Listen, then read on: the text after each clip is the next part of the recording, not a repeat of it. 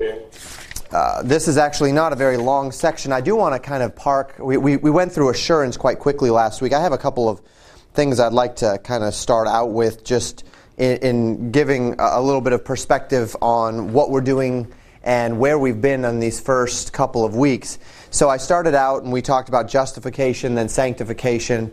Last week we did sanctification and then assurance and those various marks of assurance. And what we're trying to do is, as we went through the class last time, and it was an introductory class, and it was supposed to kind of give a general Bible overview and give perspective. And so we talked about that a little bit a couple of weeks ago, that it's intended to give us some perspective on what the Bible's about, and not just what the Bible's about, but why it matters, and realizing that it's one kind of coherent message from beginning to end, and then what that means for us as those who claim to believe it. And then 2 weeks ago we hit justification, and that's so foundational because it really is the essence of understanding what it means that we are saved and how to be saved, and that word justification meaning a declared righteousness. So the Father looks at the Son's sacrifice, and then when we accept the Son's sacrifice, the Father declares us righteous because on account of Jesus' finished work, Jesus' sacrifice. And that justification forms the foundation for the compulsion to sanctify ourselves, that the Bible teaches and expects that because you have accepted Christ as your Savior, that you will live free from sin, and it doesn't just demand or expect this of you, but it teaches us that we have the ability to live that way in Christ. So it's not that we have to conjure up in ourselves some ability that we actually don't have to do something that we don't want to do.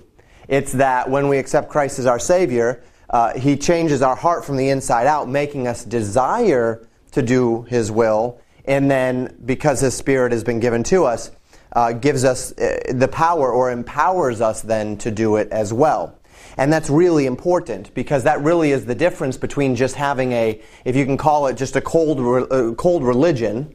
And religion's not a bad thing. Religion is in fact a good thing, but a religion where you're just doing things, and actually a relationship, something that is within, that is motivating you unto something, and then not just motivating you, but empowering you. In fact, when we read the New Testament, there are several discussions by Paul in particular, where he talks about, and then we also see it between Jesus and the Pharisees. Paul talks about this idea, and we studied it a little bit last week in sanctification, that he wanted to do what was right, but he didn't have the means by which to do what was right. He didn't know how to, and that's where the Spirit of God comes in, is that He gives us the power to do what's right.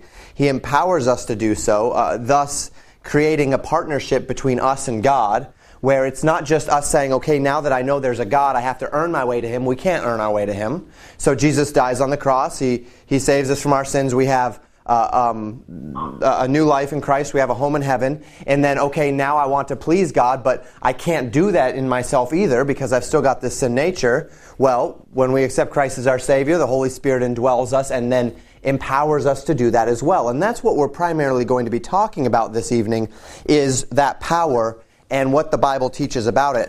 Last week, toward the end there, we talked about assurance for a few minutes, and the marks of assurance, 1 through 6, I believe, is what we had here.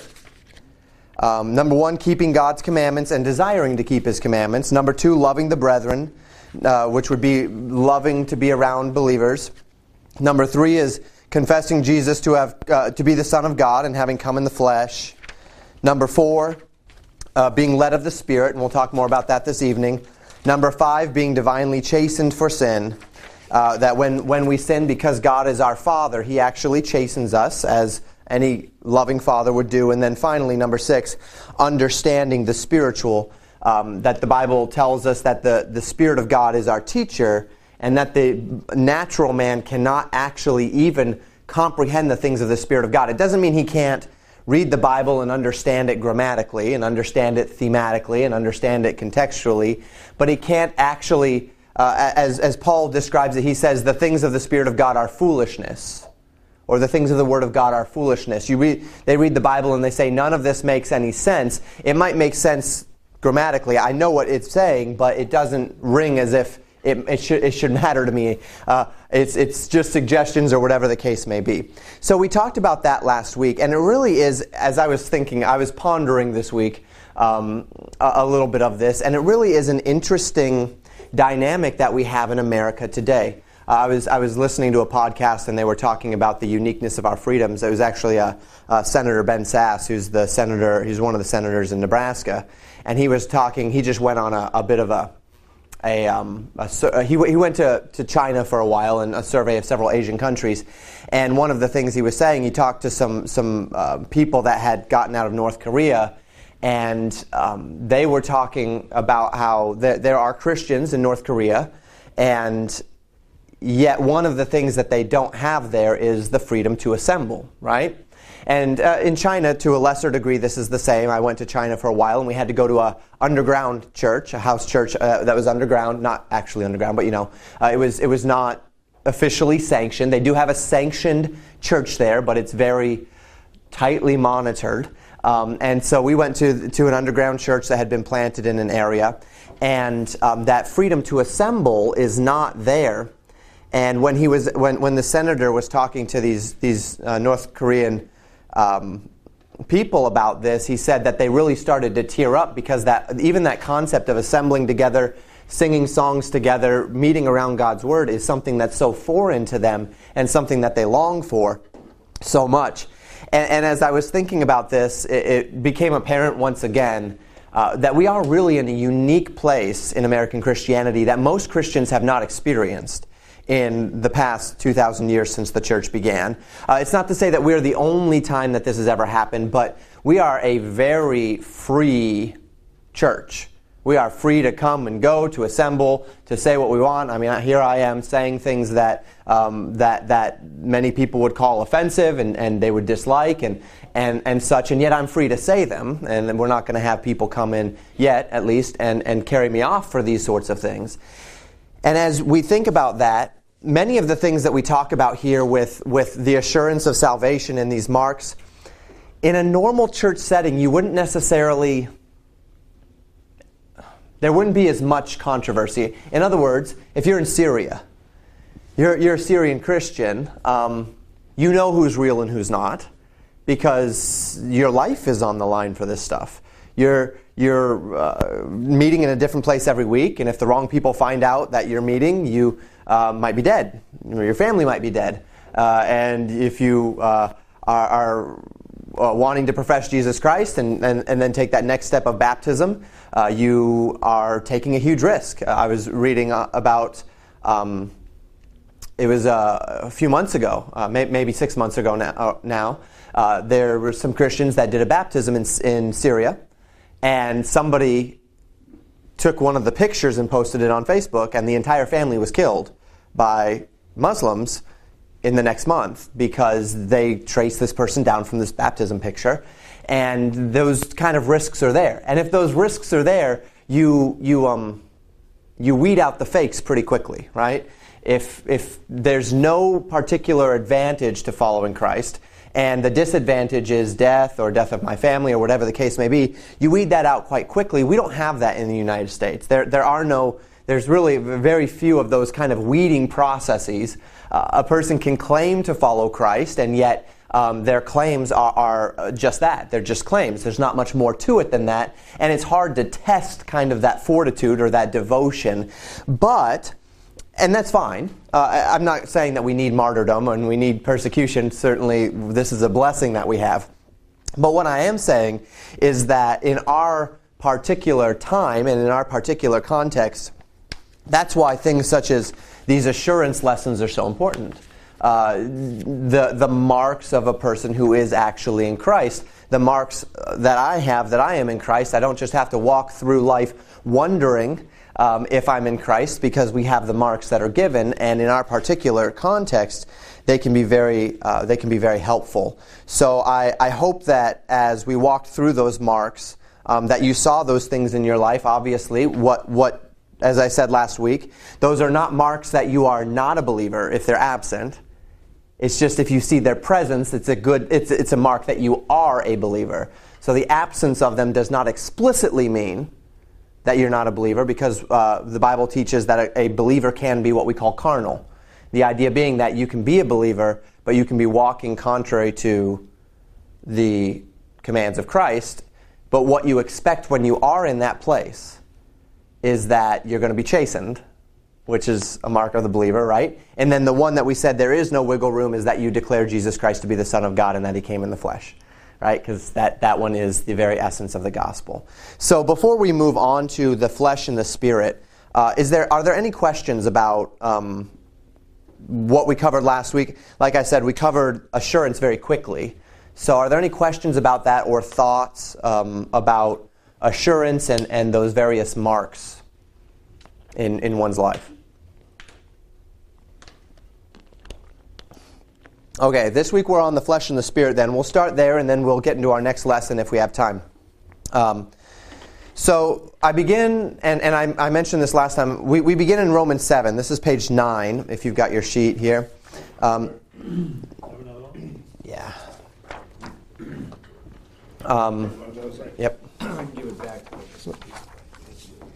This is page 9 of the second lesson on the second class. And we begin in Romans 7, verses 14 to 25. Paul writing here, he says, "For we know that the law is spiritual, but I am carnal." That word carnal meaning of the flesh or of the body or of the material, sold under sin. "For that which I do I allow not, for what I would that do I not, but what I hate that do I. If then I do that which I would not, I consent unto the law that it is good." And he's in a conversation about the law and the purpose of the law. Because, of course, the Old Testament law was very rigid. And the question comes up, well, what was the purpose of that Old Testament law if Jesus came and now we are no longer under the law explicitly, right? So, as a believer, Colossians says, Colossians chapter 2 says, "Don't let any man judge you in regard to meat or drink or the observance of a holy day or the observance of a Sabbath." So I don't have to be kosher as a Christian. I don't have to observe the Sabbath days as a Christian. I don't have to observe any particular holiday as a Christian. These are not things that are demanded of me. As a matter of fact, as a believer, there are things which are asked by Christ, but none of them are necessarily liturgical, save with the exception of baptism and the Lord's Supper. Those are the two ordinances that have really been laid down by Christ himself. And then there are other things which various faith systems have added that are very good, are important. We even see some of these in Acts chapter 15. Paul is standing before what's called the Jerusalem Council. And so Paul has been traveling throughout the Gentile world, so non-Jews, and he's been preaching the gospel. And Paul and those that are with him hear that there is going to be a debate in Jerusalem over whether or not non-Jews can be saved and can be a part of the church, number one. And then number two, whether or not non-Jews have to then, if they accept Christ and they're added to the church, if they then have to begin adopting Jewish practices. And so they have this debate, and Paul comes and he makes it very clear that he's seen people who have accepted Christ and who are walking in Christ, though they have not been following Jewish customs. They're not circumcised, which was a big one, and they're eating meats and those sorts of things that the Jews would say no. This is class 2, page 9. Yep, page. Maybe that one's not. Page 9 of that one? Right at the top there? Okay. Yeah, because this is kind of the second topic for class 2. Yep, sorry about that. I'm trying to catch up because we're actually in class 3, right? So I have been overlapping a little bit. But so Paul is arguing this point that here, and he even brought a man named Titus with him, who was an uncircumcised Gentile man, and he says this man has the Holy Spirit, he's a leader in the church, and he's an uncircumcised Gentile man. And then Peter steps in, and of course Peter is kind of the guy, right? He's the one who was with Christ. Christ said, upon this rock will I build my church. Peter was there to see the church formed. He's the one that preached that great sermon on the day of Pentecost. And Peter steps up and he says, yeah, I can validate this as well, that the Gentiles have come into the faith.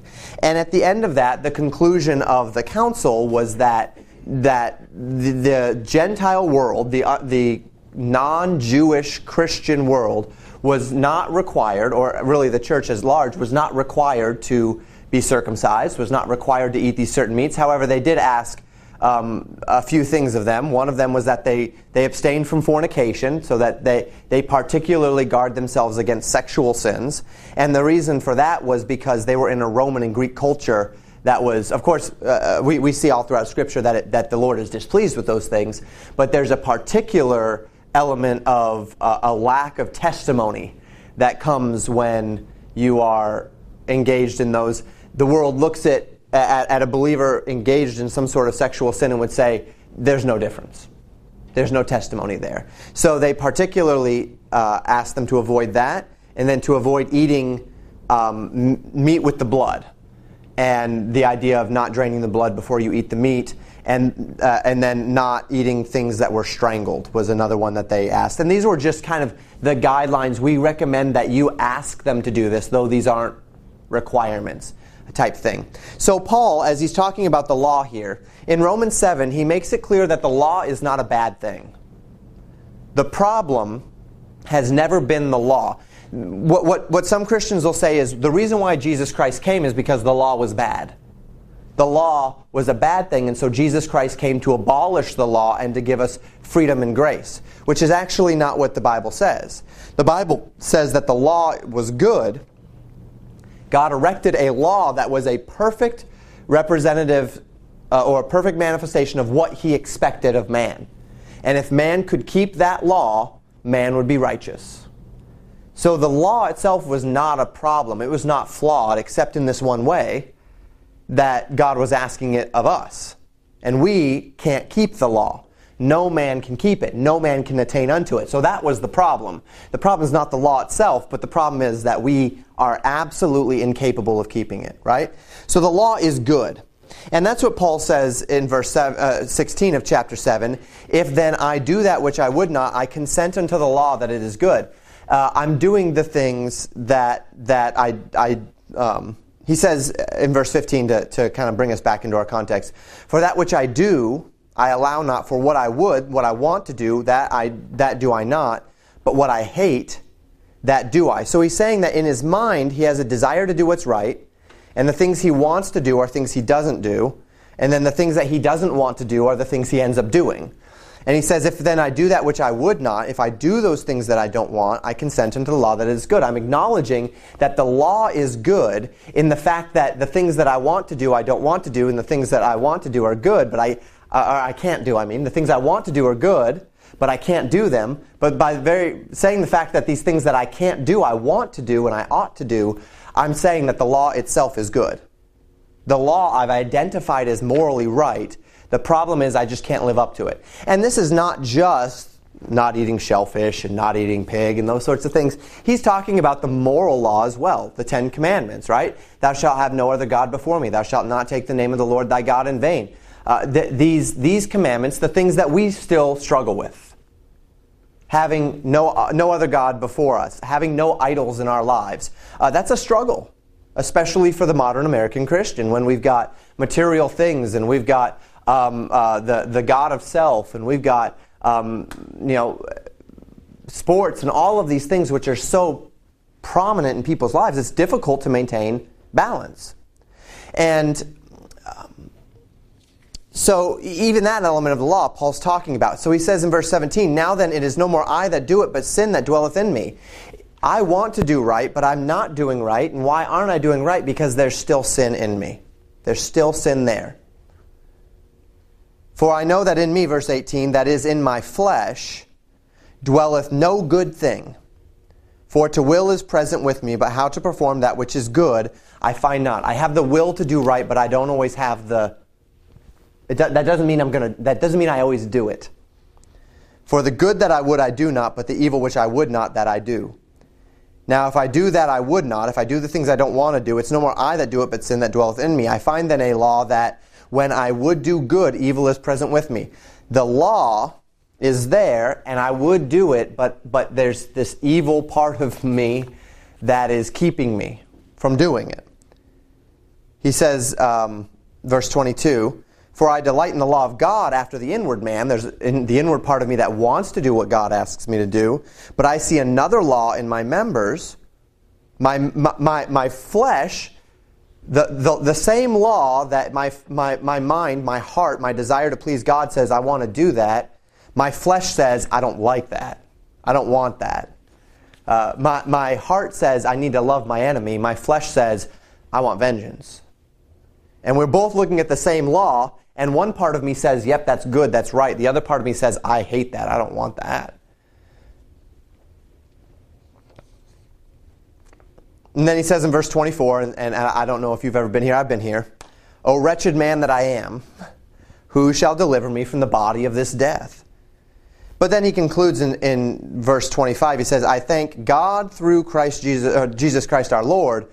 So then with the mind I myself serve the law of God, but with the flesh the law of sin. So, and this is going to roll over to chapter 8, which you see just below you. So we're going to get there in just a moment and round this out. And we talked again about chapter 8 some last week. But the idea is that Paul sees this conflict within us. And I trust that if you've accepted Christ as your Savior and you've lived for any period of time, you've felt this conflict within you as well. It's really a daily battle. It's the daily fight. Is that there are things that I want to do, and then there are things that I do, and there's the flesh part of me, the earthly part of me that wants something that the spiritual part of me says I should not want or I ought not love, and there's this tension between them. And that's really what we're talking about for the first part of our time together this evening, is what do we do with that tension? Can that tension be broken, and is there any way that I, in my body, is there any way I can compel my body to follow my spirit into that which is right? And does it just have to be discipline? I mean, do I have to just sell everything I have and go live in a monastery and become an ascetic? And do I have to just avoid every single thing that my flesh would desire, right? And some people go this route. They say, okay, I love something and I love it too much, so I'm just going to absolutely deny myself the ability to be around it, right? So if I love material things, then there are some people who say, I'm just going to sell everything that's not necessary and live very, very minimalistic, and then I'm not going to have the temptation anymore. And that's fine. To whatever degree we can do that. But when we live in the real world, there are certain things that you just can't always avoid, right? I talk with people, and men, of course, in particular, who struggle with who struggle with lust and who struggle with the desire into sexual sin. And that's one that there may have been a time in society where you could just avoid certain places and you'd be fine. Proverbs 6 and 7 and 8 talk about this. Solomon is writing, and he says, I observed a young man that was void of knowledge and void of wisdom. And he was walking, and he walked by a harlot's corner. And he walked by her corner thinking that he could handle walking by her corner, and she went and she grabbed him and she kissed him and she said, the master is away, and there's this opportunity to come in and have your fill of love for the night. And he's trying to resist, and then she, through her words, I was waiting for you, I love you, I want you, and then she entices him and he falls. And Solomon says he was a fool even for going by the corner. He should have known better than to go by the corner. He should have said, that's her corner, I'm finding another way. We can't really do that anymore in our society, can we? I mean, you go to Walmart in the summer, you go to Walmart in the winter, you go anywhere, and we are in a society that's so broken down in its sexual inhibitions that really there's nowhere for a young man to go where he can fully guard his mind unless he just stays home all day, keeps the TV off, because, I mean, even if you're watching something that's acceptable, the first commercial that comes on and you might be in trouble. Is this it? I mean, are we just stuck in this place where we have no ability to function, or we have no ability? Well, no. And that's what Paul is saying here, that there is the means by which to spiritually, that the spiritual part of me can dominate the flesh part of me so that I can even be in situations. Now, I'm still, if the spiritual part of me is dominating, I'm not going to end up in a strip club, right? But that the spiritual part of me can dominate the flesh to where any regular situation that might cause me to regularly want to pursue the lusts of my flesh, the Spirit of God can give me the power to pursue right. And that's what we see in Romans 8. But before we get into that, questions?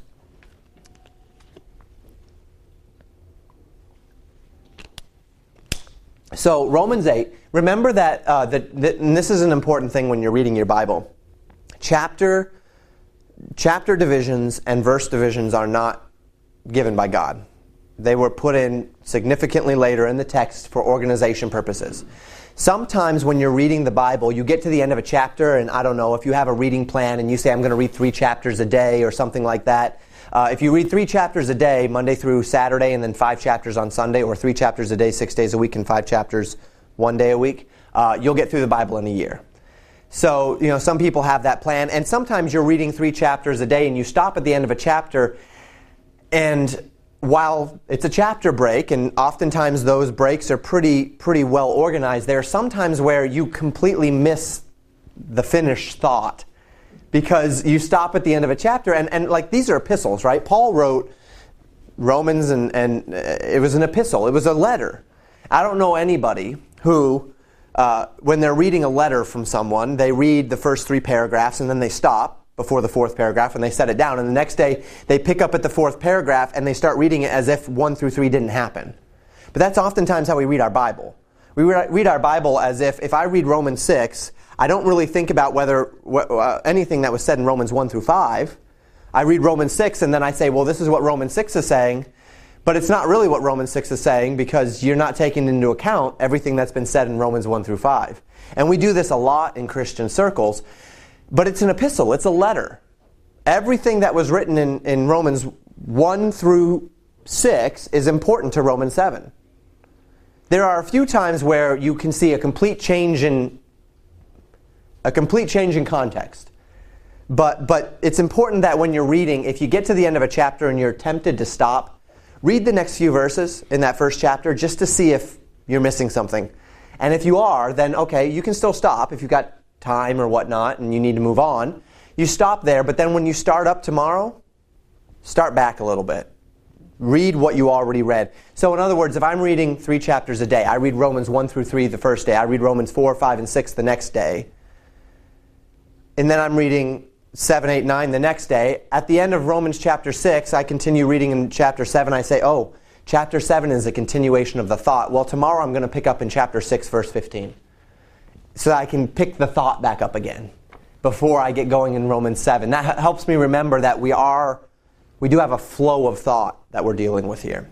So in Romans 8, Paul continues after this tension and this frustration, and he says this is the second half of page 9 there. He says, there is therefore now no condemnation to them which are in Christ Jesus, who walk not after the flesh, but after the Spirit. I read most of this last week, so I'm not going to read it all again.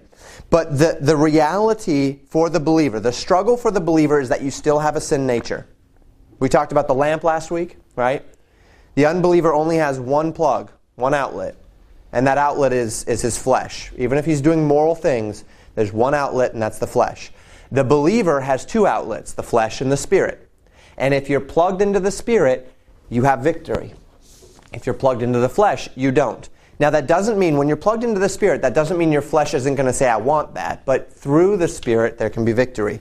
And that's what we see in Romans chapter 8, particularly in verse 11 there. It's right near the bottom of that page. He says, but if the Spirit of Him that raised up Jesus from the dead, that would be God Himself, dwell in you, He that raised up Christ from the dead shall also quicken, that word meaning to make alive, your mortal bodies by His Spirit that dwelleth in you. Therefore, brethren, we are debtors, not to the flesh, to live after the flesh. For if ye live after the flesh, ye shall die, but if through the Spirit ye do mortify the deeds of the body, ye shall live. For as many as are led by the Spirit of God, they are the sons of God. For ye have not received the spirit of bondage again to fear, but ye have received the Spirit of adoption, whereby we cry, Abba, Father. Abba is just the Hebrew word for Father. the Spirit itself bearing witness with our spirit that we are the children of God. You have not been given the spirit of bondage. You are not under bondage. And this is why we kind of founded that last week in the sanctification lesson, that you are not under bondage to your sin. God has not designed you to be that way once you are in Christ. You are freed from that. The first step, as we talked about last week, is mental. Believing that to be true. Believing that you are not under that bondage. The next step is practical. How do we live that out? And that's what we're talking about here. So we are not under that bondage. And the way I often think about it, when I think about that idea of we're not under bondage, we've been given the spirit of adoption. Adoption, of course, is when somebody takes one who is not their flesh and blood and they take responsibility for them and bring them into the family. And that's more or less what the Bible says has happened with us as believers, is that when we've accepted Jesus Christ as our Savior, we are ushered into the family of God. God becomes our Father. We become His children.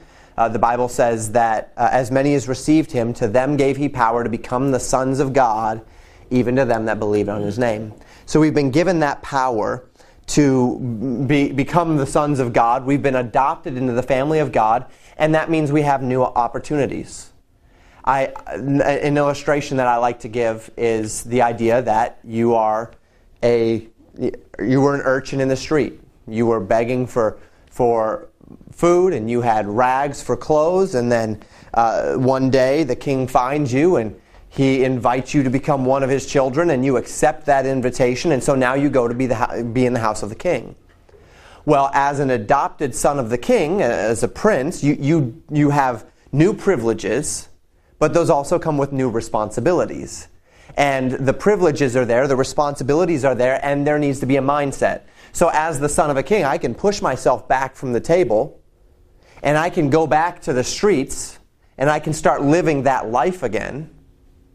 But in doing so, I am yielding the privileges of the king's house along with the responsibilities of nobility and honor and integrity and those things that you'd have to live in the king's house. Well, I can step out of the king's house and go live the way I was living before, but now I've lost the lavish food of the king's table. Now I've lost the beautiful clothes of the king's table. Now I've lost the privileges that come with it. And that's the idea. We should not, far be it from us to be standing in the house of the king longing for the streets again. Right? But a lot of times we do that. We stand in the house of the king and we long for those streets that we were once in. We even see this example in the Old Testament.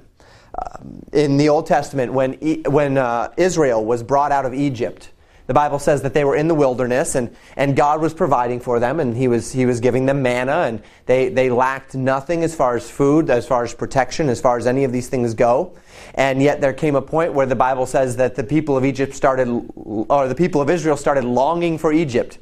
Wow, there was fish there, and there were delights there, and they were slaves in Egypt. But somehow they had conveniently forgotten the fact that they were whipped and beaten and all of their sons were killed. And that they were practically only women because all of their sons had been killed. And that they were being made to make bricks and that they had no freedom and no rights to do anything. And they're thinking about the fish. And they're thinking about the bread. And they have forgotten the bondage. And we do that sometimes.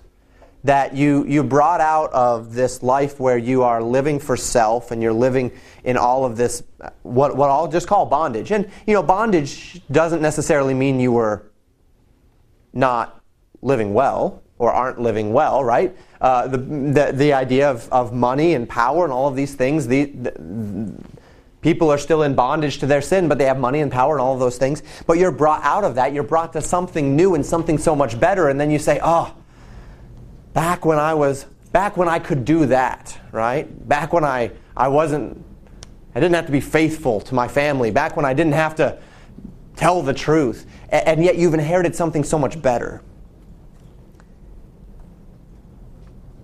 And that's the mindset. So how do we live it? Well, the Bible gives us the marks of the flesh in Galatians chapter 5. Paul tells us in Galatians 5 to walk in the Spirit. And I'm going to be jumping around a little bit. I'm going to give you verses 19 through 21, then 22 through 24, and then I'm actually going to back up to verses 13 through 18 here. But the Bible says, the works of the flesh are manifest, which are these. This is the middle of page 10. Adultery, fornication, uncleanness, lasciviousness, which is like an unbridled lust, idolatry, witchcraft, hatred, variance. Variance is the idea of kind of losing your temper.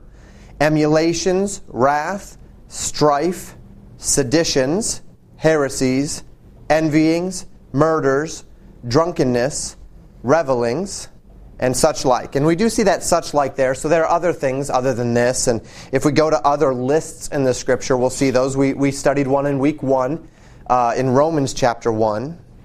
And these are the things which are what Paul calls the works of the flesh. These are things which you as a believer can do, but that if you're manifesting them, here's what you know. Anytime you're living in one of those, the outlet you're plugged into is your sin nature. You're being empowered by it. That's the thing that's controlling you. That's the thing that's making you act, that's making you do. We see some things on this list that we would expect to see on the list, right? Murders is on that list, and drunkenness is on that list, and adultery is on that list, and witchcraft is on that list. But then we see some things that might hit, and I'm not intending to presume upon anyone here and what you might struggle with and what you don't. But then we have the things on this list that are perhaps hitting a little bit closer to home. Things like idolatry, placing anything higher than God in value or priority, envy, the idea of strife, right? Stirring up strife among others. And seditions, which is simply a rebellion against authority. These are things that we might struggle with a little bit more in our time and in our place. And these things are manifestations of the flesh in us. There's a part of us that loves this stuff. And again, when we get to anger and forgiveness, which is in a few weeks, we're going to see this. I deal with this with anger and forgiveness a lot. When a person knows they ought to forgive, but if they're going to forgive, they feel like by doing so they're going to let the person off the hook.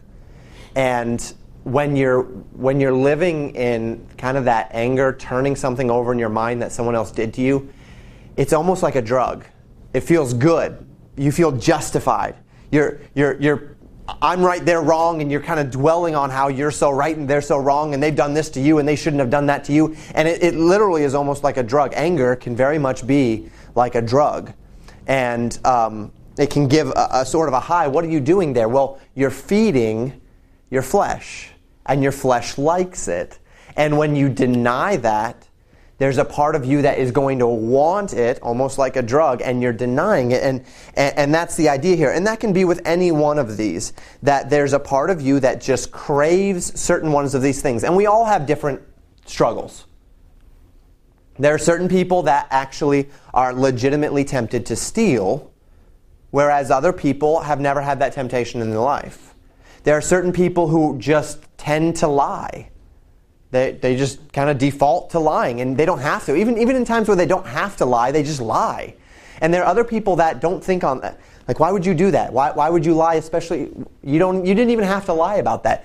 And there are people that struggle with that. Other people that don't struggle with that. There are people that struggle with anger, whereas other people are just really even-keeled, and that's not a problem to them.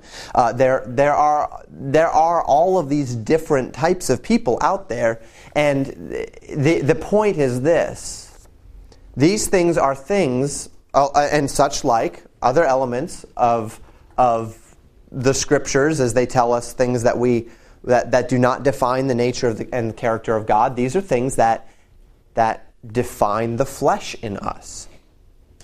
Those are the things that if you're doing them, if you're living in them, you're plugged into the outlet of your own choices, of your own flesh, because it's there. And then second, in verses 22 through 24, we have the marks of the Spirit. He says, "But the fruit of the Spirit is love, joy, peace, long-suffering, gentleness, goodness, faith, meekness, temperance. Against such there is no law. There is no law on any book that is going to say any of those things are things you should not do. And they that are Christ's have crucified the flesh with the affections and lusts. This is a statement of expectation, not necessarily a statement of always reality. In other words, the Bible is a book of ideals. The Bible doesn't give us a lot of what-ifs about people's sinful choices, because the Bible is going to assume that if you're in Christ, you're going to want to do what's right, and you're going to try to do what's right, and you're going to take the Bible's word for it, and you're going to do what's right. And that's why we're here. That's what we're trying to do this evening, is take what the Bible says, and it's kind of a believer's basics class of this is the basics of what it means. These first several weeks I've been trying to set your mindset, and then after that we're going to get into a few practical things. What is the Bible? If we're obeying the Bible, what does that look like as far as our habits of prayer and Bible reading in church? If we're obeying the Bible, what does that look like in our habits of my relationship to material possessions? If I'm obeying the Bible, what does that look like as far as myself and my family? What does that look like as far as forgiveness and anger? What does that look like as far as myself and society? And that's kind of what we're doing here. And the Bible says that if we are plugged into the outlet of the Spirit, that what is going to come out of me? You don't have to conjure up the works of the flesh, right? You don't have to conjure up anger. Like, you get angry when you get angry, and then if you let that flow, if you don't stop it, if you let that flow, then it flows wherever it flows, right? Some people, that becomes kind of a emotional anger, and they try to punish people emotionally. Some people, it becomes a physical anger, and they try to punish people physically. When it flows, it flows. I don't wake up and then when someone makes me angry, start saying, okay, I'm going to do this, and this is how my anger, I'm going to conjure up this kind of anger. No, it just flows, right? You just kind of let it flow unless you inhibit it. It's the same thing with all of these. The responses of the flesh in our lives are not things that we have to work to achieve. They're things that are just kind of natural. Well, here's what the Bible says. That if you're a believer, it's the same with the Spirit. That if you will submit yourself to the Spirit of God, that the natural flow of your life will be these 9 characteristics on this page: love, joy, peace, long-suffering, gentleness, goodness, faith, meekness, and temperance. This will be the natural flow of your lives. Now again, that doesn't mean that it's always going to be perfect, but that will mean that there will be a default in your life to where when something comes up and you've got a choice to make. And the choice is, do I submit to what my flesh wants or what the Spirit wants? And I'm not really actually making a choice between am I loving or am I angry here. It's more or less the choice is myself and what I want, or God and what He wants. And if I say I want what God wants, then what will flow out of me will be love. If I come to a circumstance and there's fear and there's doubt and there's whatever it might be, and now I have a choice to make. Do I pursue the flesh or do I pursue the Spirit? And if I pursue the flesh, then I'm going to become anxious and I'm going to become frightened and I'm going to become depressed. And if I pursue the Spirit, then I'm going to have this thing called joy. And joy is not happiness. Happiness is kind of it's a material concept. Happiness is that the circumstances that are in my life are positive, therefore I have this particular disposition of contentment. Joy is an abiding peace and contentment regardless of circumstances. So when circumstances are doing this, joy is up here. Right? These are circumstances, this is joy. And this is where Paul can be beaten and bruised and scorned, and he can be thrown out of the city and left for dead, and he can still say, I have joy. Why? Well, not because he just got beaten, not because he was stoned and left for dead, but because in the midst of it, what he knew is that in doing so, he had the opportunity to suffer for God's sake, and that brought him to a different level of joy. These are things that naturally flow out of us when we are submitted to the Spirit of God. Questions about the marks of the flesh or the marks of the Spirit?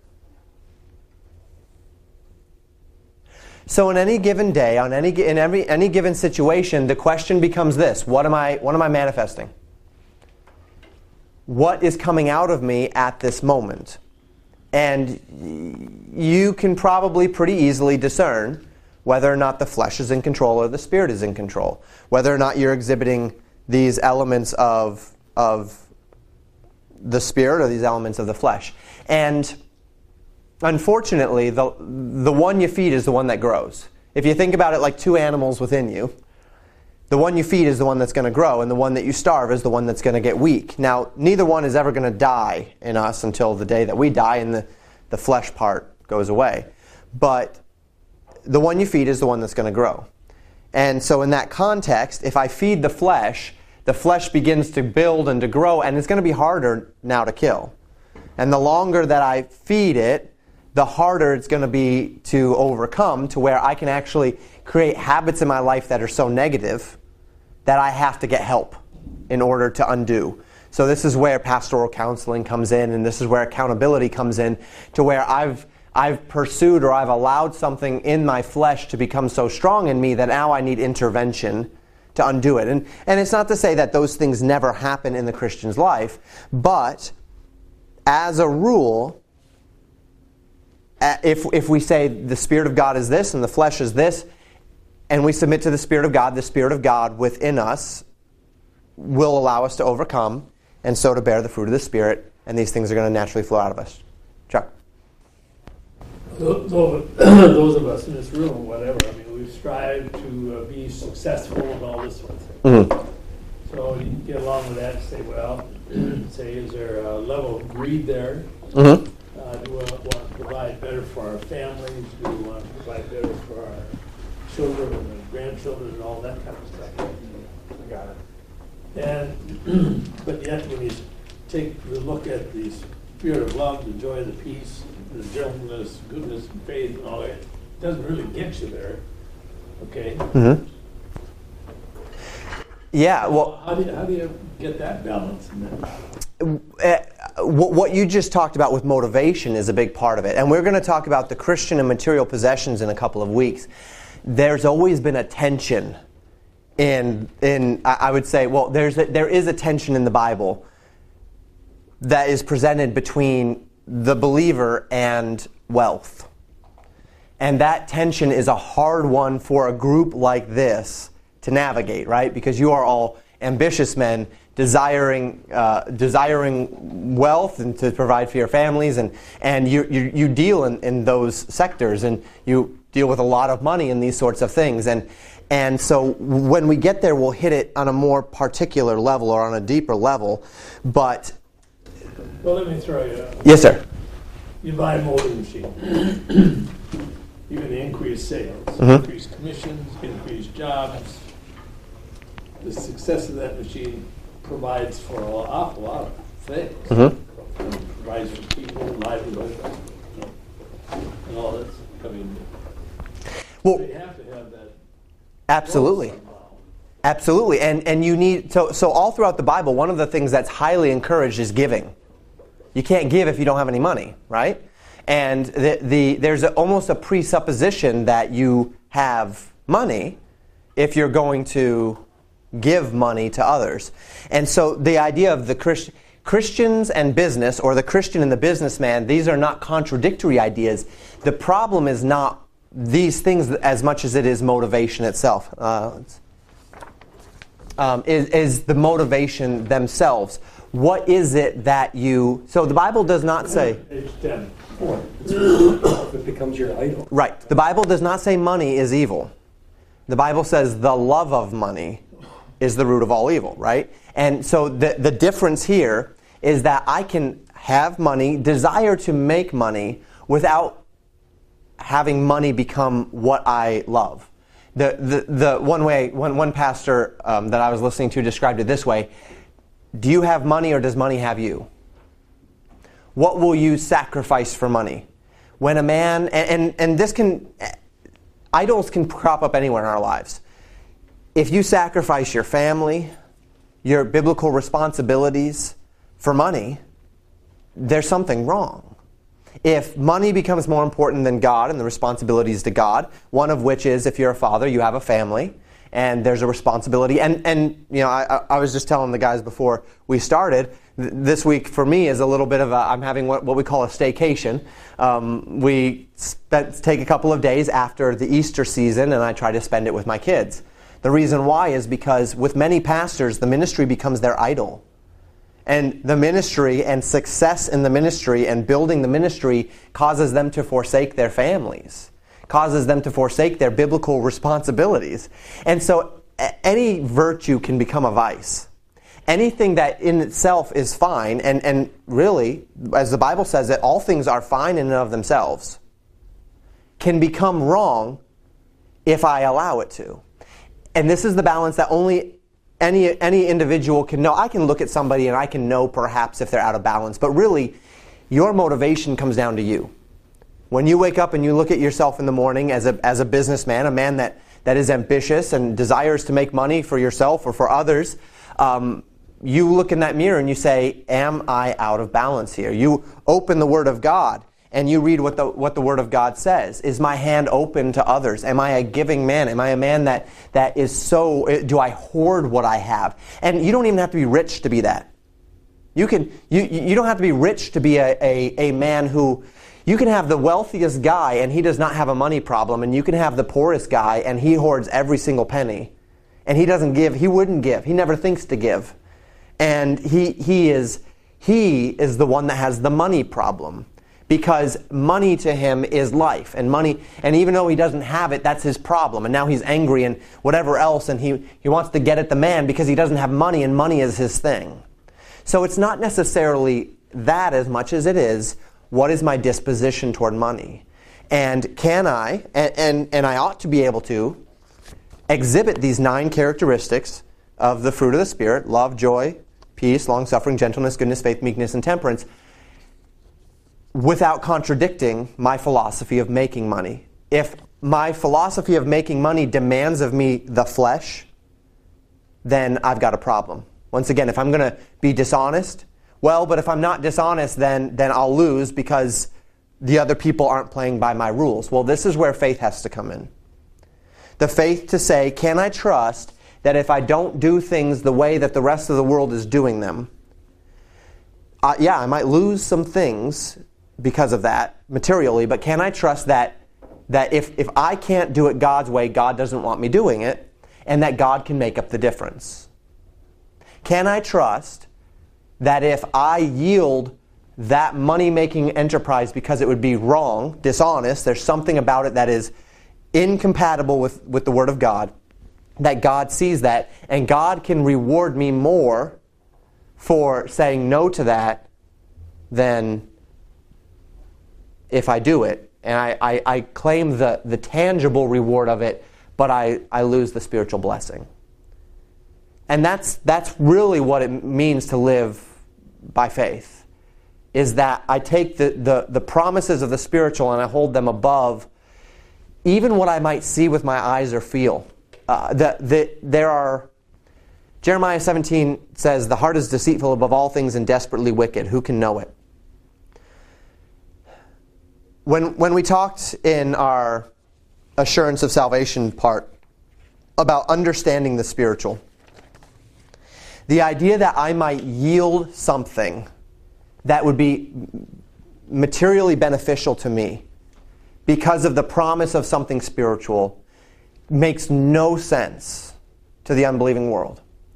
But if I truly believe that there's a God in heaven who's watching me, and that God desires to give good gifts to His children, and that there will be rewards in heaven that are eternal, like Jesus said in Matthew chapter 6, lay not up for yourself treasure on earth where moth and rust doth corrupt and where thieves break through and steal, but lay up for yourselves treasure in heaven where neither moth nor rust doth corrupt and where thieves do not break through and steal, for where your treasure is, there will your heart be also.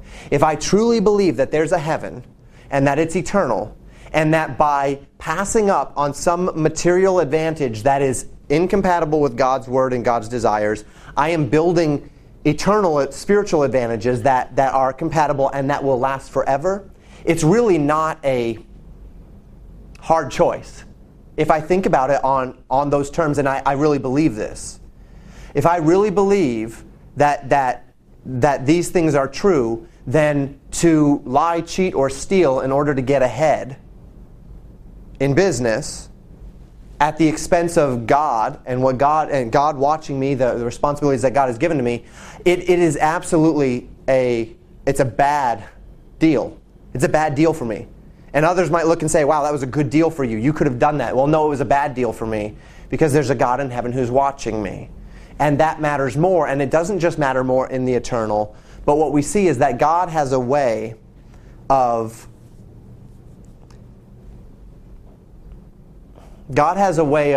bringing that to the physical, the material as well. In other words, there are times, and I'm sorry, I can't give you illustrations on this level. I don't make hardly any money. I'm not a wealthy man. I will never be a wealthy man. I don't know that I'll ever own a new car in my entire life. These are not things that it's not my inheritance of the Lord. The Lord has called me to be a pastor. The Lord has called me to a small church in a small. So I can't give you the kinds of illustrations that might connect to you on a more real level here. Even for the guys that were fishing with us last year, I gave that illustration of owing $1 million. And I sat there and I thought, wait a minute, because here I normally give that illustration in jail, that a man owes a man $1 million, a sum that you could never pay. And then I realized my audience that I was talking to, and $1 million might not be a sum that the men in that room could never pay, right? And now I had to bump it up to like $1 billion or something just to kind of try to make the illustration link. Because when I'm sitting there across from a guy in jail, neither one of us can ever pay back $1 million. Neither one of us could ever pay the interest on $1 million. We're in trouble, right? So I apologize that this might fail to connect to you in that way. Yes, sir. Thought that comes to me is going along these 9 items. Yes, go ahead. That you have God and we're working to try to please God or whatever. Yes. But the better path is to walk with God. Okay? Yes. And capitalize on our talents, Mm-hmm. do the best we can. Yes. And promote all of these things. Yes. Without necessarily God pointing us every direction. I mean, if we just do these things within the Spirit, that's how we become successful. And there's a lot more success than just money. Right. Well, and you can give back, And that's exactly it, is if we are partnered with God, and this is the whole point. You've exactly identified the point. We are not conjuring this stuff in us. It's not God holding us at gunpoint saying, do these things, and we do these things. It is instead us saying, God's way, there are two ways. There's man's way and there's God's way. I've identified God's way as the right way, and now I'm coming alongside God, and as a businessman or as a pastor or as whatever it might be, I am walking in it with God. God is my partner in this, and I'm doing it His way. And as I do it His way, I'm trusting that He is going to benefit me. And there's the spiritual benefits. And like you said, there's far more to benefit or to success than money. But then there can also be physical benefits. So in other words, and this is where I was going with that illustration, that I was kind of giving the warning that it may not connect to you. But the idea is this, that I feel I have a need. And I've got perhaps the money in the bank to meet that need. I was talking to a man a while ago, and he was going through...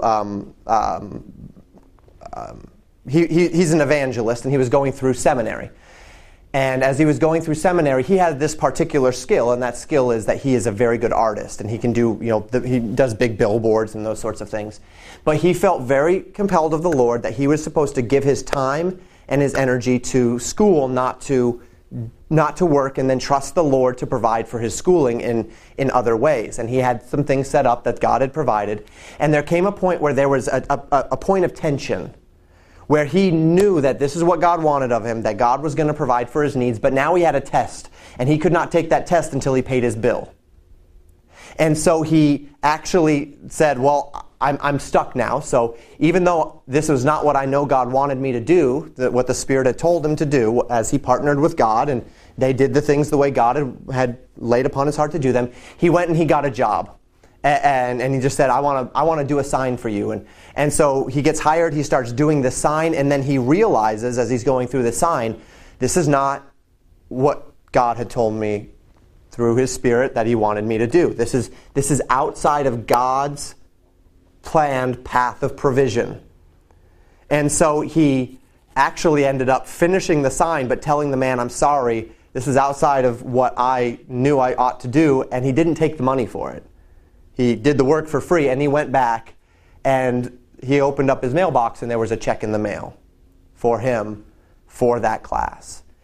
What just happened there in that illustration is that the man chose to do it God's way, and God provided in God's way. So the spiritual blessing was that this man learned something about faith that he carried with him for the rest of his life. This was 25, 30 years ago, and he's still telling this story. But then God also took care of the physical. And so the businessman who says, I'm not going to become dishonest in order to do business, he loses out on something, but maybe it is that God is testing him, and right around the corner of that loss is a gain that's much greater than what he would have gained had he gone the other way. And we can't always know that.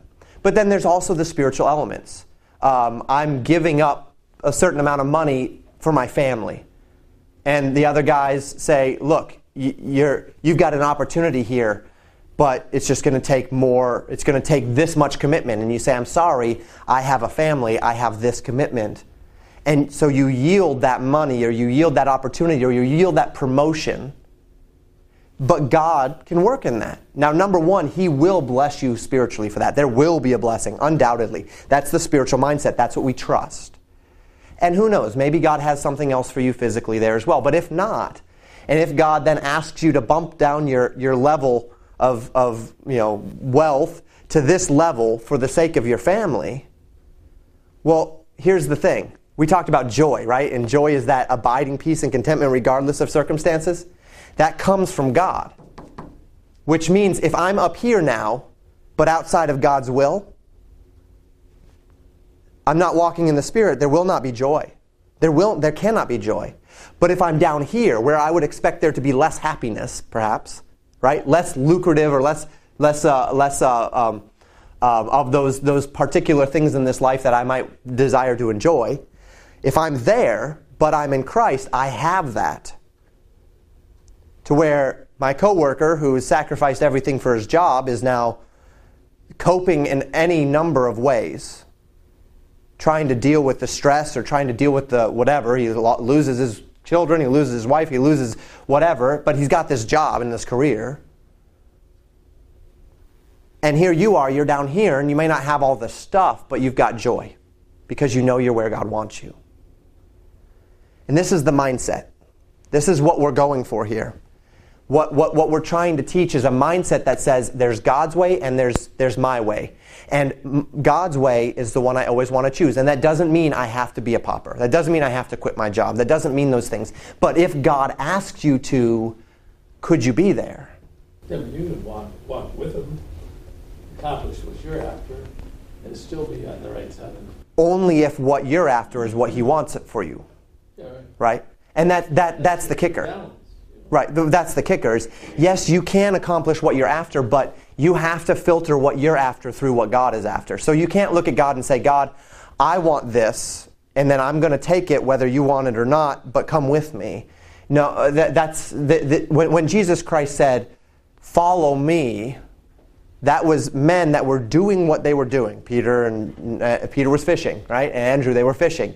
Matthew was a publican. He was sitting at a tax collector's desk. Jesus came up and said, follow me. And they didn't say, well, Jesus, come along with me during my career. They dropped all and they said, nets down. I'm going with Jesus. Now, after that, 11 of the 12 of these, minus Judas Iscariot, who hanged himself and is, was no more. 11 of the 12, their life changed. But Peter was a married man. He picked up his family. He followed Jesus for 3.5 years. Jesus ascended into heaven. Peter picks up his family. he's a family man again. He takes care of his family and these sorts of things. Are there differences, sacrifices now? Absolutely. They've started the church. He's an elder in the church. He's an apostle. Things are different. But it's not to say that God will always ask things of us that are different from our ambitions. In other words, if God places an ambition on my heart, it's because He wants me. He wants that of me.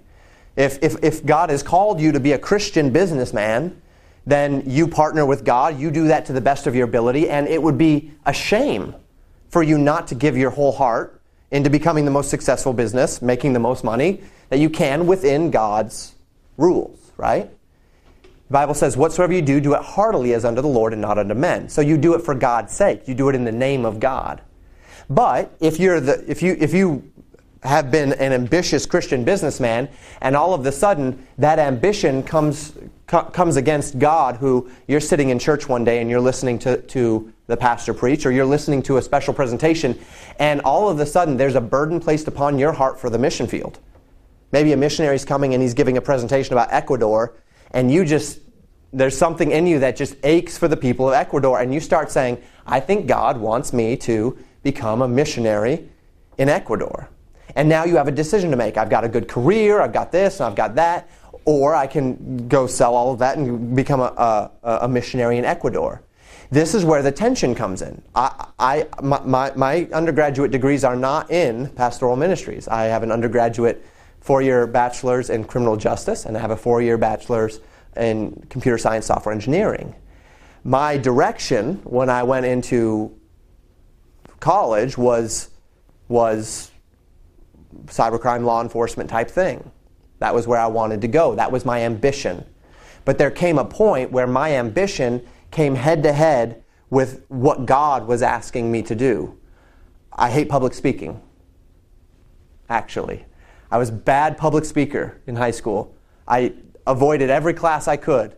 You wouldn't find me anywhere near the debate team or anything of the sort. And then God says, I want you to become a pastor. And I say, well, here's the thing, God. Very similar to what we might see of Moses or Paul. That's not me. And God says, that's okay, I'll make it you. Are you willing to do what you're told? And so now I had a decision to make. I'm either going to follow this career path of which I'm talented, I'm interested, and I still enjoy today. I maintain our website. I build our website from scratch. I coded it myself. I love that stuff. Or I can pursue the pastorate. One of them has a pretty steady career opportunity and good return on investment. The other one doesn't get me much. But that doesn't matter. It shouldn't matter. Because only one of them is going to have the blessing of God. I can't partner with God in that of which God is not calling me to do. If God says, go that way, I partner with Him. I go that way, I become the best I can. But if God says, go this way, and I say, God, I want to partner with you going that way, and God says it doesn't work that way. Now, if I go that route, does that mean that God has forsaken me? No. Can God still work it out if I make mistakes? Yes. Yeah, He can. But there won't be the same amount of blessing. I've yielded something. This is what happened to Moses. So Moses sees a burning bush, right? And he's been in the backside of the desert for 40 years. The reason why he was in the backside of the desert for 40 years is because he killed an Egyptian man. The reason why he killed an Egyptian man is because he was the son of a Hebrew woman and a Hebrew man, and he was supposed to be killed when he was born, but he was not killed because his parents didn't want him to die, so they put him in a little basket and they floated him down the river, and he ended up being found by Pharaoh's daughter. And Pharaoh sees this boy and says, oh, it's a little Hebrew boy. And she knows what that means. He's supposed to die, but she says, I want to raise this boy. And so she identifies this boy. She calls him Moses, which means drawn out of the water. And then this little Hebrew girl, who happens to be Moses' sister, Miriam, runs up and says, hey, would you like me to find a midwife, someone to a nanny to take care of this child for you? Because obviously she had not had the child, so she couldn't feed the child, right? You have to find a mother that was still producing milk and whatnot to feed the child and everything. So, yes, please go do that. And so she goes and gets Moses' mother, brings Moses' mother in, and Moses' mother now gets to raise her own child, probably for a good number of years, probably at least 4 or 5 years old, probably longer than that. What we find is that Moses is keenly aware that he is a Jewish Hebrew. He's keenly aware of that throughout his life. And not only that, but he is convinced that because of his position that he's been given, God is going to use him to deliver the nation of Israel out of Egypt.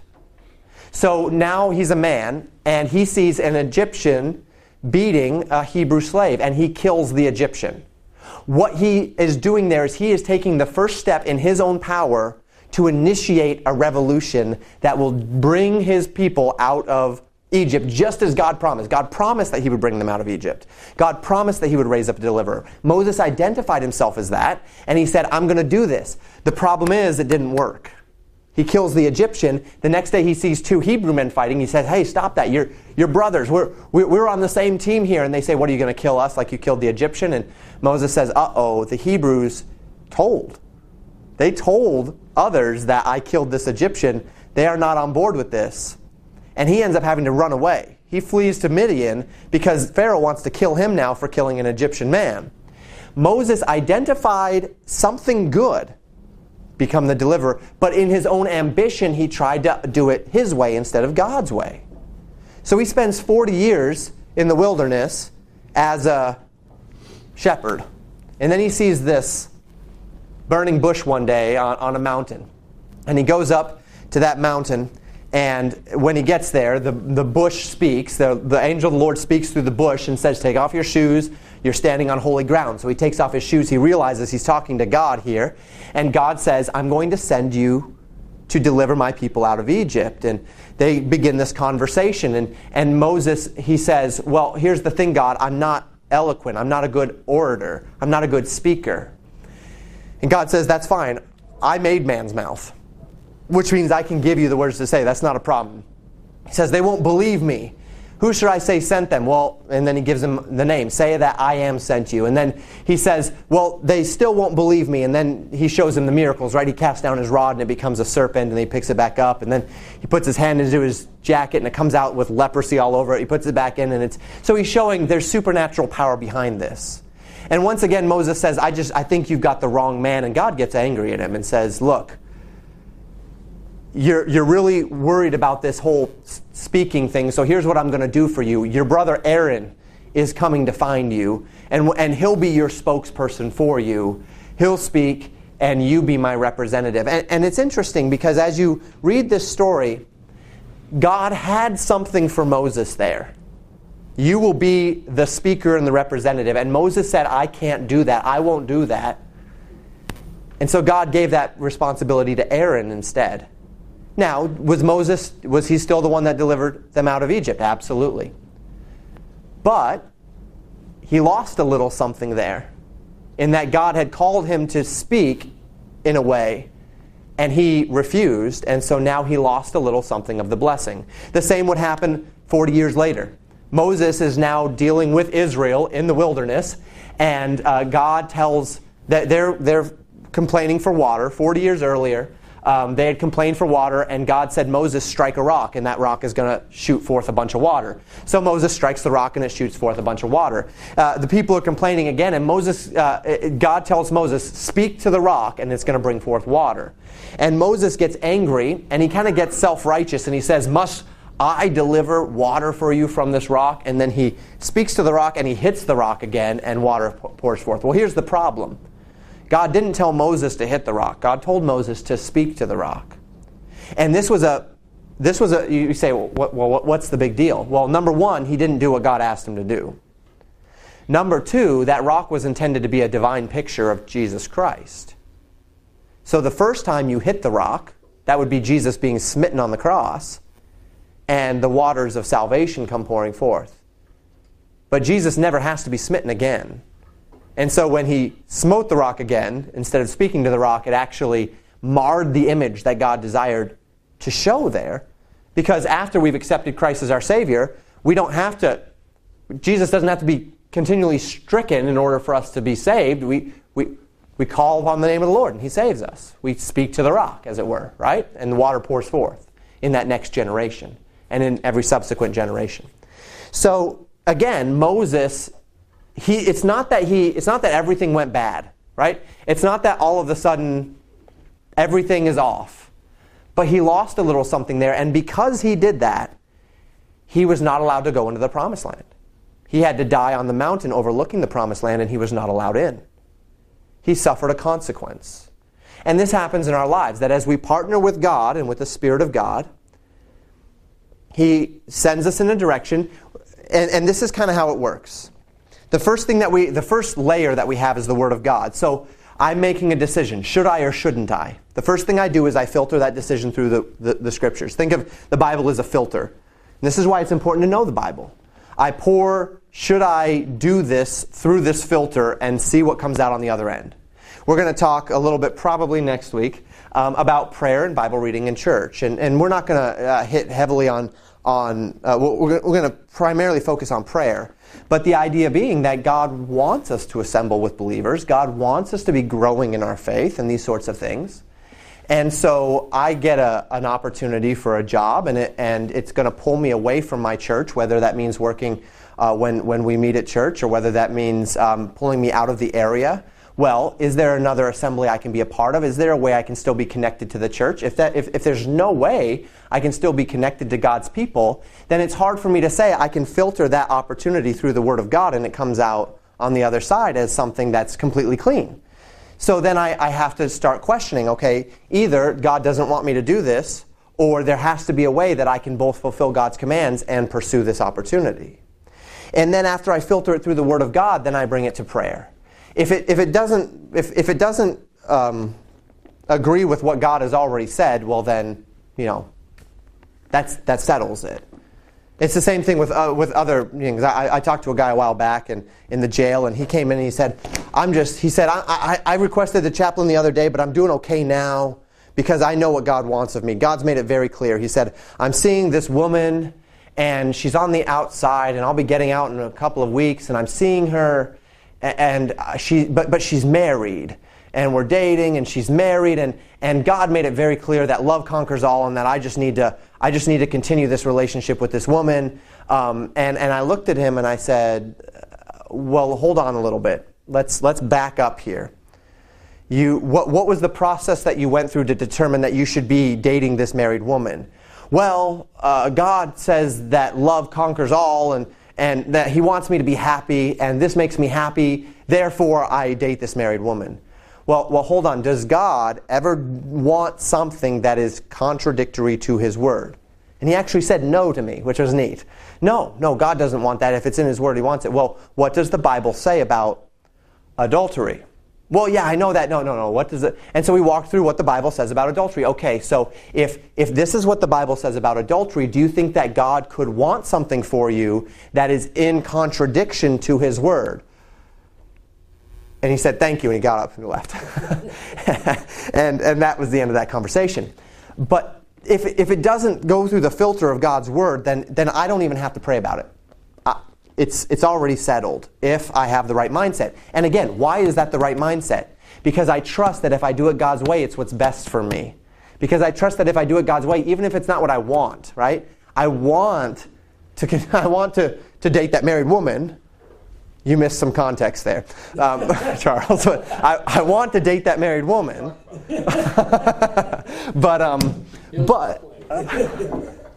but I know it's wrong because it doesn't pass through the filter of the Word of God.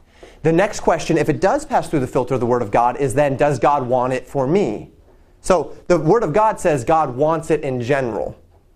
Then does God want it for me? And the reason why that's important is because there are a whole heap of things that aren't in the Bible, right? Should I buy that house or shouldn't I? I'm not going to be able to go to chapter and verse per se and find that. There are some people who, and this has happened to me before, where I'm reading the Word of God and some principle bubbles up to the surface that kind of answers those questions for me. So I'm sitting there saying, should I? As a matter of fact, this happened when I was called to ministry. Once again, I was deciding, should I do this? Should I make this big step and go into ministry? And then I was reading one day in Mark chapter 10. And in Mark chapter 10, Jesus says, no man has left father and brother and sister and mother and houses and land and these things for the sake of myself and the gospel, who will not receive houses and sisters and brothers and fathers in this life 100 times, and then in the world to come, eternal life. And that passage was the confirming voice to me through the Spirit of God that, look, I can leave this ambition that I have behind, and God is going to take care of me. But sometimes that's not the case. You say, well, should I buy that house or should I not buy that house? You filter it through the Word of God, and what you're filtering it through first is greed, pride, debt, right? So the Bible has some things to say about debt. It doesn't say that debt is wrong. It doesn't say that debt is sinful, but it does give some stern warnings about debt, right? So I should not get into prohibitive debt that would cause me to have to fundamentally alter my life or overwhelming debt that I would not be able to pay back, right? So there are some principles on debt that the Bible gives, and so I filter it through the principles on debt, and I filter it through the principles on greed. Is this just because I'm lusting after something that I don't need, or is there a need for more room, or do I have all of the means and it's a desire of my heart and there's nothing that has hindered that? So you filter it through the Word of God and your intentions. And then you go to the Spirit of God. And this is what we do next, and we're going to talk about it more with prayer, that the Spirit of God then speaks to us. And of course that sounds a little bit odd. It's not that you're hearing audible voices, right? You're not hearing things. I hope you're not hearing things when you're praying to God in that way, that you're not hearing audible voices and such. That can be a sign of bigger problems. But the idea is that when you're praying, that you are receiving from the Lord a communication. Some people, when they're praying, it comes in the form of, as it were, images. Some people, it's just the impressions upon their heart. There are various ways that God communicates through His Spirit to man, but He does. He does. And that's that final layer of a check and a balance, that as I'm walking in the Spirit and delighting in the Lord and desiring His will above my will, that after I've filtered things through the Word of God, then He gives me personal direction through His Spirit, and it takes a process of what I'll just call listening. Listening to what God has to say and then waiting for Him to confirm. And that's something that grows over time as you learn how God communicates and you learn to listen. And I'm not saying this I'm not a charismatic. I'm not saying this in a charismatic sort of a way. You just learn to listen to the Spirit of God, and He directs you through impressions, desires, through others, through counsel, these sorts of things, into the way that He would have you to go. And that's partnering with that's partnering with God. It's when I have ambitions, I have a will, I have desires, but they are subservient to God's desires, so that if whatever desire I have, I filter it through God, and if it comes out on the other side, then I pursue that desire with all my heart. Then I pursue it with every ounce of my being. If I have a desire, though, and I either filter it and it doesn't pass through God's will, either through prayer or through the Word of God, or I simply say, well, God, I'm not even going to ask you on this one because this is me. This is my ambition. You can't have this one. This is mine. Well, you can do that, but there's going to be a spiritual consequence for that. In doing so, you're going to find yourself in a place that is outside of God's will, and so outside of God's blessing, and then that doesn't mean God can't bless you at all anymore, but it's going to fall short of what God had for you. Sometimes we don't even know what God would have had for us if only we'd have done it His way. And that's a hard thing to think about, except to say that, well, we're human and God knows that, and He's still able to bless, even if we have sometimes made the wrong choice or gone on the wrong path. And He's still able to bless, but maybe, if I can put it this way, the ceiling of that blessing lowers a little bit. There are some athletes where the NFL draft is coming up, and there's the 4 big quarterbacks that are possibly going to be taken early on, and you've got a guy like Sam Darnold who's rough around the edges, but his ceiling is probably the highest of any of them. And so the question becomes, do I get a guy that's more NFL ready, or do I get a guy with the highest ceiling? Right? And you can have a guy whose ceiling is lower, but he can be more successful than a guy whose ceiling is higher, but he doesn't quite make it. In the spiritual life, if we follow God's decisions, the ceiling raises of blessing and of opportunity. Maybe not physical, not necessarily money and those sorts of things, but of opportunity to serve the Lord the way He would have us to serve. But just because my ceiling is a little lower doesn't mean I can't be a successful Christian. If I made wrong choices, I made wrong choices. There are certain things that disqualify a man from ministry. I've talked to people before, and they are very capable teachers. First Timothy 2 talks about the qualifications for ministry. And there are certain men that because of the choices they've made in their lives, they're not qualified to be a minister anymore. They just don't meet the biblical qualifications. Okay, well, that's okay. Your ceiling has been lowered. And maybe it was that if he had not made those wrong choices, he'd be able to go into ministry and God would have had something more for him. But he made the choices he made. His ceiling has been lowered, but that doesn't mean he can't be a successful, happy Christian and go in a direction that would please the Lord and be right. It just means that his ceiling is lower. It just means that he has disqualified himself because of his choices from certain opportunities. Okay, I've done a lot of talking. Make sense? What questions do you have? Well, what I see is when you're up here Mm-hmm. and you're trying to achieve the very best, oftentimes you reach a glass ceiling. The problem with the glass ceiling is you don't recognize that you've hit the glass ceiling. And you can be far better off and successful. You just backing off a little bit and then running that level. Sure, and this is again where it becomes so important that we, like you had said before, that we are partnering with God. So the idea of, and again, this is something that we can do wrong. So Abraham did this once, and Moses too. This is kind of like the Moses example where he killed the Egyptian as well. He understood the direction God wanted him to go, so he said, okay, God, I'll take it from here, right? And Abraham did this once too. We talked about it with Isaac and Ishmael. Abraham, here's a promise of God. God says, I'm going to give you a child, and that child is going to become the promised seed. And Abraham says, okay, God's going to give me a child. And he's waiting, and then he starts to overthink it a little bit. And he says, well, here's the thing. My wife is barren. She's never had a child. She can't have a child. And I'm supposed to have a child. God, thank you for telling me I'm going to have a child. I'll take it from here, right? And so he has a child with his wife's handmaid, Hagar, and they have a child named Ishmael. And they have this child together, and Ishmael and Hagar immediately begin to become a problem.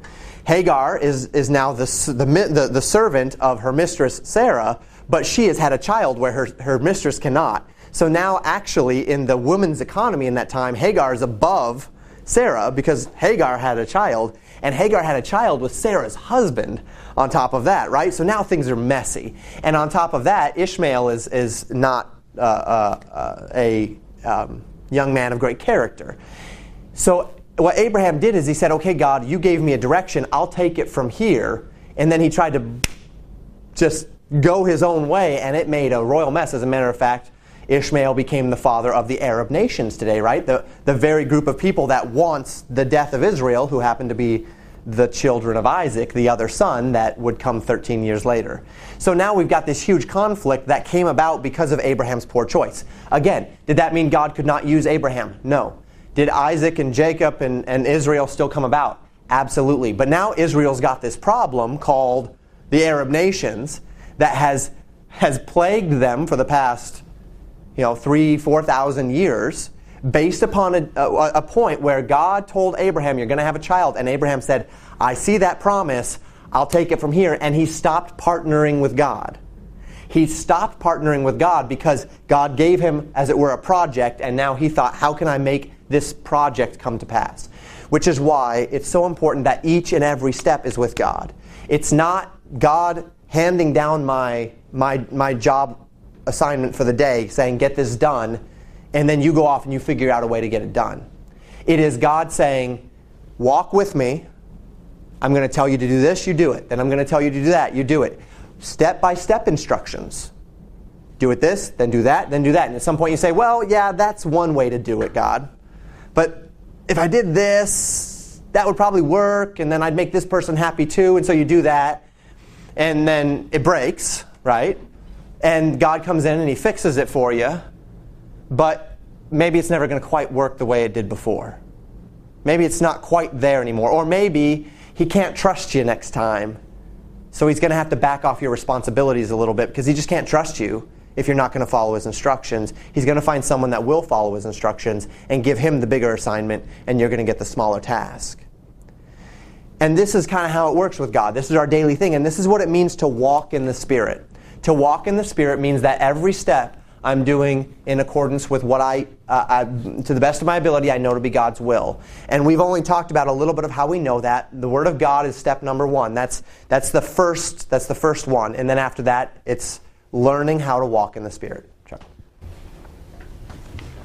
An Abraham story, but it seems to me Abraham's wife, Mm-hmm. the one that kind of put him up to Yes. sleeping with. She was part of it, but Yeah.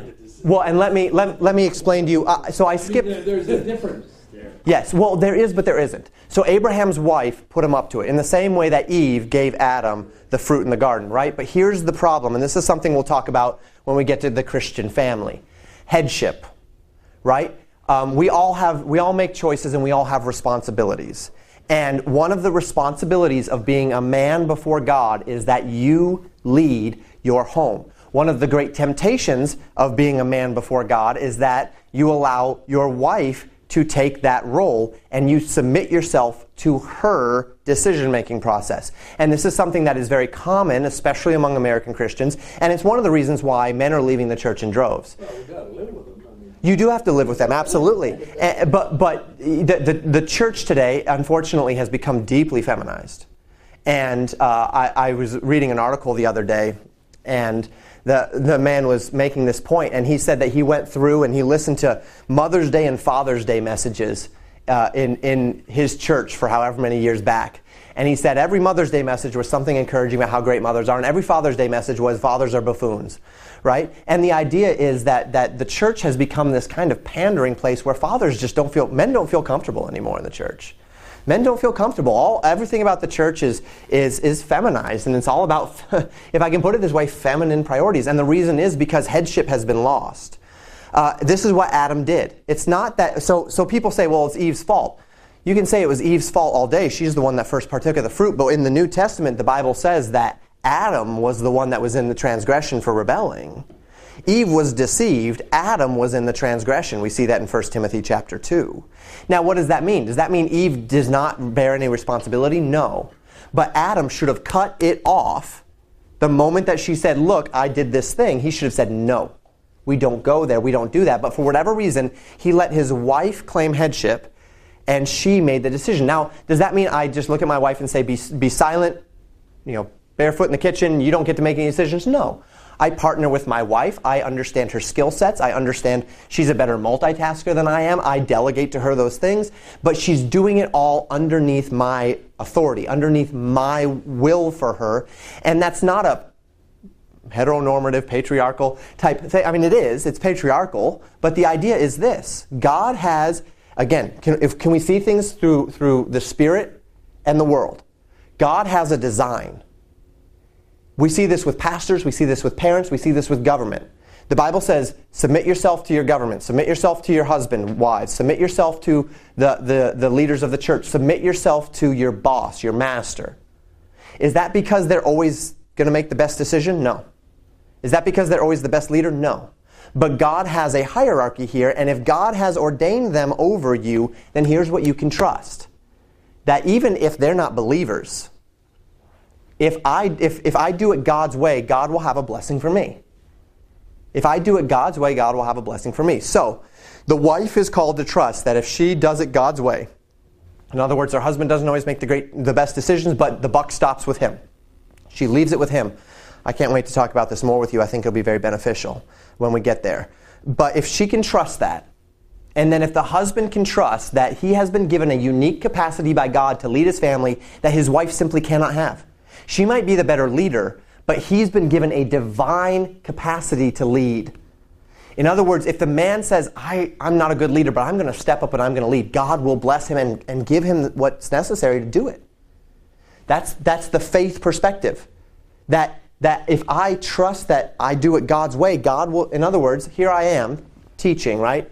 I'm not a public speaker. I hate public speaking, but why am I up here?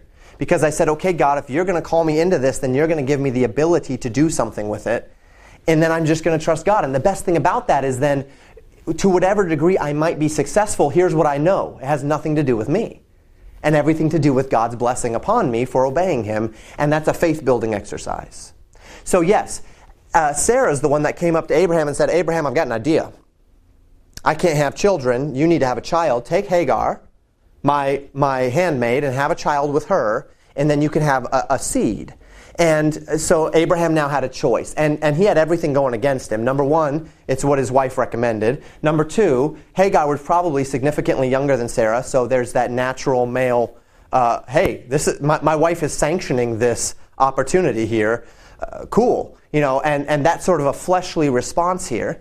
And then he also says, I can solve this problem my way or my wife's way instead of God's way. And so what he did is he said, I'm going to, even though I know it's wrong, even though I know it's not what God wants for me, and he knew that, I'm going to do it. I'm going to solve this problem. And so he allowed Sarah, effectively, he yielded his headship to her. And that's his decision. That's his fault. There is no time in a relationship where a man can validly say, as far as it goes, my wife made me do it. She may have nagged, she may have complained, she may have emotionally manipulated, she may have emotionally punished you for that. There may be any number of ways, but you ended up making the choice. And you did not have to. Now, she would have made my life miserable if I hadn't. Okay, she may have done that, but you still made the choice. Am I going to do it God's way, or am I going to do it man's way? Am I going to stick to my guns here? Now again, as we talk about this in this sort of a setting, this is presuming to some degree that your wife understands submission and headship. We had this, I think it was 2 classes. I think it was the first round of the intro class. What do I do if my wife doesn't believe this stuff, as we talked a little bit about headship in that first class? Well, the solution is not to go home and say, woman, things are changing tonight. I don't care what you think, because your wife is not on board, right? And that's going to probably end in her walking away. What you do is, the first thing that you do is you establish with your wife this truth that the Bible is God's Word and that it matters. So if you believe that and she believes that, okay, now you both believe that the Bible is God's Word and that it matters and that we ought to obey it. The next thing you do is you do a study on what the Bible says about the family. Okay, so the Bible says that the husband is the head of the wife and the husband is the head of the home, and the wife is to submit, to respect, to follow the lead of her husband. Now we need to understand that. Do we understand that that's what the Bible teaches? Okay, let's understand now what that means. Submission does not mean that my wife is my slave. Submission does not mean that I can do whatever I want with her and she has no recourse. The Bible does not mean that's not what submission means. Submission means that I identify the goals and the direction of the one unto whom I'm submitting. I align myself with those goals, and my job, my passion, is to facilitate the goals of my authority. So my wife's job, submission is not her obeying me. That's generally a part of it. But submission is my wife identifying my goals in the family. I tell my wife, I want my children to know this about God and about the Scriptures. My wife and I talk about this every year. Such and such a child is struggling with this. I'd like you to start working with her on that. I want to see her learning a little bit more about kindness. I want to see her learning a little bit more about sharing. I want to see this. I want to see that. And now my wife, her goals for the day is to align with my vision for the family. And so she invests her time and her effort in doing that which I envision for the family. Whose responsibility is it then at the end of the day? It's mine. I'm setting the pace. I'm setting the goals. I'm setting the direction. The family only goes as far as I take it. But who's the one that's actually doing a lot of the work? Well, it's my wife. Because I'm the one I'm out writing sermons and ministering and doing the things that I'm asked to do as a pastor, and my wife is the one that's at home actually facilitating the things that I've asked her. She's aligning her heart with my heart. She's aligning her goals with my goals. She's aligning her will with my will. And then every once in a while, I'll say, this is my will, and she'll come up and she'll say, honey, can we talk about that? And she'll respectfully say, this is dumb. Respectfully tell me that I'm being stupid. Respectfully tell me that I'm being a fool. And then I love her, and this is the man's responsibility. I love my wife enough to look at her and to say, I'm listening. And then she tells me all the ways that I'm being dumb, and I say, yep, you're right. And then I readjust myself. But if I say, you know what, I don't agree with you, well, then it's her responsibility to bear that. And to say, well, okay, he doesn't agree with me. Now I've respectfully appealed to him. He has rejected my appeal. Now I'm going to take it to a higher authority. And now she starts to pray to God and say, God, my husband's being a doofus. Your time to deal with it. And now God begins to deal with me, if it's something that actually needs to change. Now, my wife has respectfully appealed. And in certain ways, she has other recourse as well. Obviously, if I'm being abusive, she can go to... She has protections of the government. She can go to those protections. If I am being spiritually problematic, she can go to the church and say, church, as I'm under the authority of the church, if the husband's under the authority of a church, you have that layer of protection of the church authority over your husband. But aside from those, the idea then is she takes it to God and says, God, he's doing this. Punish him. Make him change. And then God begins to work on me. And she has to have enough faith to believe that God can do it. And so she's not nagging me. She's not berating me. She's not emotionally manipulating or punishing me. But all of this starts with my wife acknowledging submission and me acknowledging headship. So you have to start with, does my wife believe that the Word of God is true? Then you have to say, can we get on the same page about what headship and submission are? Then we say, okay, don't we need to obey this? And what does that mean for our family? And if she's not going to come along with you, well, then you have to take other steps and whatnot. But and then be willing to deal with the consequences of those steps. But we got on this because of Abraham. So we got a little bit off track tonight, but it was good. It was good stuff. So Abraham yielded his headship. And while it was Sarah had a lot to do with that, and she was going to suffer the consequences of her own choices on that. At the end of the day, none of that could have happened if Abraham had said, no, I'm going to do what God wants me to do. So it's still his fault. It's still his responsibility. Though she certainly will bear her share of the blame, as will Eve on the day of judgment. I want to respect your time. If you need to go, of course, feel free to go. It's 8 o'clock. But I also want to allow this to be what it needs to be. So are there any questions or further things? Great stuff tonight, Chuck. Thank you for being involved. It really adds a great flavor to what we're doing here. In that earlier Bible study today, if I can kind of get off track a little bit, we were talking Thank you. About Nicodemus. Mm-hmm.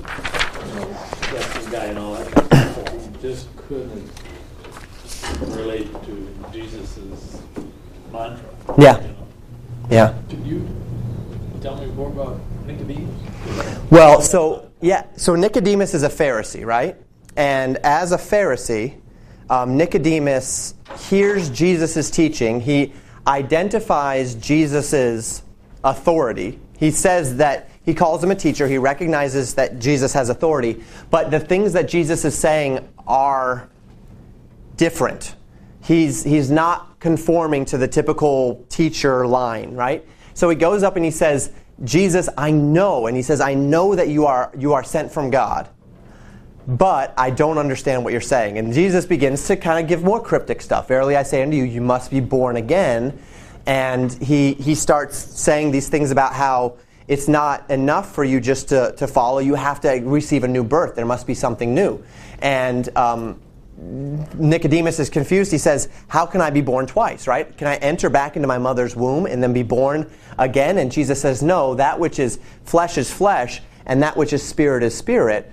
You must be born of the flesh and of the water. So the flesh born is actually being of the water and the spirit, and then the flesh and the spirit. And the water birth is the physical birth, and then the spiritual birth is a second birth. It's what we call being born again. Not everyone likes that term, but what it effectively means is that you accept Jesus Christ as your Savior. And so there's this tension there, and he actually, as far as the text goes in John 3, he does not leave Nicodemus.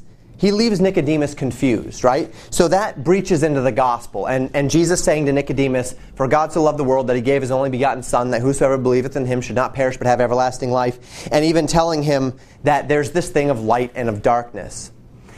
But what's interesting about this is that we actually find a Nicodemus later on who is one of the men who helps pull Jesus off the cross and bury him, prepare his body for burial and bury him. Oh, he was a believer. Exactly. And so here's what we actually find here. This is what Jesus would say all throughout the Gospels. He says, "My sheep hear my voice and they know me," right? The idea being that if a person accepts the truths of God and actually accepts them, then when they hear something else that sounds a little bit off, but they will always recognize the truth. They will always recognize the voice of the Master, taking them to truth. And so what Nicodemus did here is he said, "I hear the voice of the Master. I know that this is from God, but I don't understand it." So Jesus gave him some insight, talking about the fact that there's this new thing that's happening. And we learn nothing more of Nicodemus except that at some point he got it. As he followed truth, he was willing to say, "I don't quite understand what this is about, but I know that it's true. I can tell that it's true." And then he followed. He followed the truth where it went, and it led him to belief. Even though in those first days he was very confused over truth. He didn't quite understand how what he was hearing meshed with what he had learned. And so what he ended up having to do is recognize that there were certain things of the Pharisees that needed to be thrown out. And then other things having to do with the law that were absolutely compatible. And then you just follow the truth where it goes. And that's what we all need to do in our lives. You know, maybe even as I've said some things this evening, and I'm not saying that I'm right in everything I say by all means, but as I've said some things this evening, maybe you've heard something and you've said, "That's right." The Spirit of God, as it were, has said, "That's right." But then you start thinking about it and you say, "But it doesn't compute. It doesn't make sense," or I don't know how that could possibly happen in my life. I'm not experiencing that. I'm not realizing that. We'll follow the truth where it goes. Just keep following that path. And the Scriptures say, "If you seek me, you will find me if you search with all your heart." So just stay on the path. God's not asking any of us to wake up one day perfect. He's just asking us to keep walking. And the one thing that you don't want to do is say, and this is why we've been trying to set a mindset, the one thing you don't want to do is say, "Well, I'm just stuck in sin and I can't do anything about it, so I'm just done." Okay, now you've gotten off the path. Or, "Okay, well, yeah, I've heard this thing about headship, but my wife is never going to go for that, so I'm not even going to try." Okay, well, now you've just stepped off the path. Why not at least try to take truth at its word and go where it goes? Okay, I've heard this thing about integrity in business, but that's going to really be, I get it, it makes sense, that's absolutely true, but it's just not going to work out for me, not for my situation, so I'm just going to hop off the path. Well, no, just stay on the path. Take it a step at a time. If you do something wrong, admit you've done it wrong, get it right, get back on the path, and keep going. And that's what Nicodemus did. And he ended up there. I really him more than a lot of these other people. My wife's got to pick up her parents at the airport, and I got to watch the kiddies. So All right. Thank you for coming, Charles. Good to see you. Tonight. Really good. Thank you. Yeah, we'll see you hopefully next week, Lord willing. It's all about faith. Yeah. Right? Yeah. Believing or that if you make that decision, God's way versus the world's way, that He will bless you. It'll be the right decision, and you'll bear the fruit of that decision. Yep. Somehow. Somehow. And sometimes that's not what I see or what I feel at the moment. Maybe something completely different. But it is going to happen. So Paul says, "Be not deceived, God is not mocked. Whatsoever a man sows, plants, that will he also reap. He that soweth to the flesh shall of the flesh reap corruption. He that soweth to the Spirit shall of the Spirit reap life everlasting." I cannot sow into my flesh, so I can't plant corn and expect watermelon to grow. It's just never going to happen. And if I plant the fruit of the works of the flesh in my life, if that's what I pursue, I cannot expect the fruit of the Spirit to come out of it. People that are not living under the fruit of the Spirit today, and they're wondering why they don't have joy, or why they don't have peace, or why they don't have love, or why? Well, look at what you've been planting. And what's growing is what you planted. So start planting something different. And it is about faith. Hebrews 11:6 says, "But without faith it is impossible to please God. For he that cometh to God must believe that he is, and that he is a rewarder of them that diligently seek him." I must believe two things. This is what faith is. Faith is, number one, I believe that God is, that he has authority, and that he's spoken to me. I've identified it. Number two, I believe that if I do it God's way, it will be what's best for me, even if I don't understand that.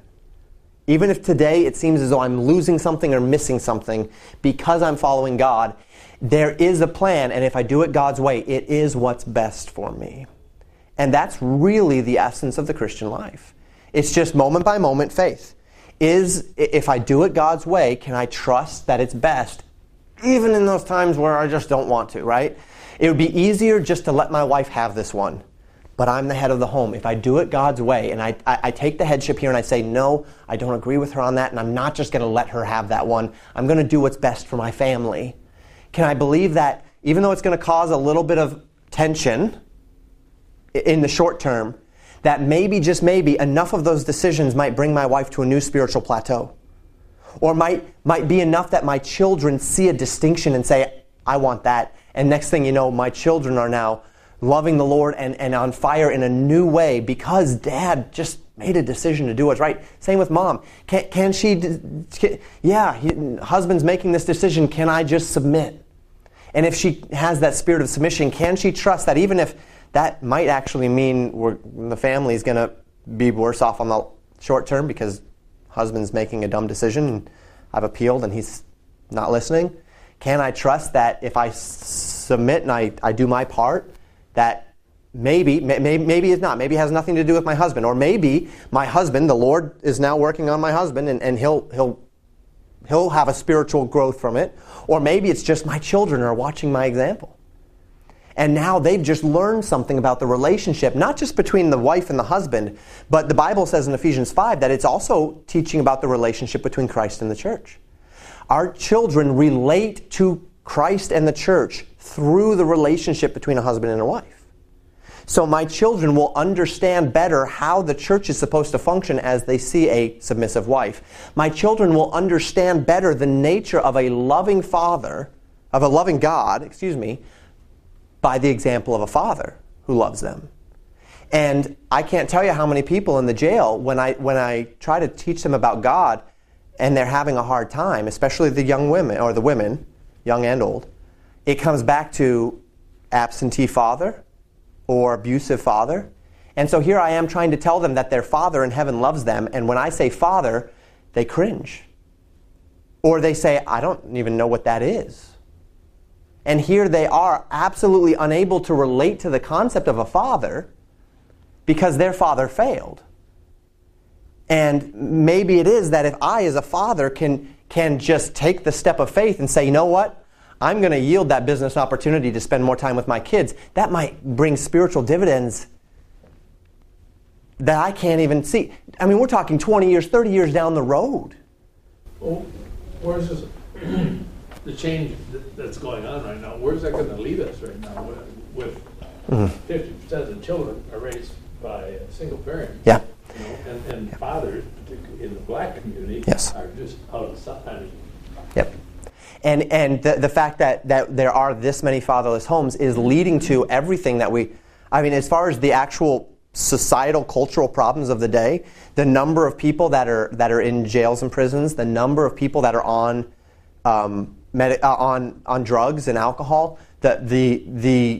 even the Me Too movement, this idea that for years women have been seeking the affirmation of men because they've not had fatherly figures to love them and protect them, and now they've been taken.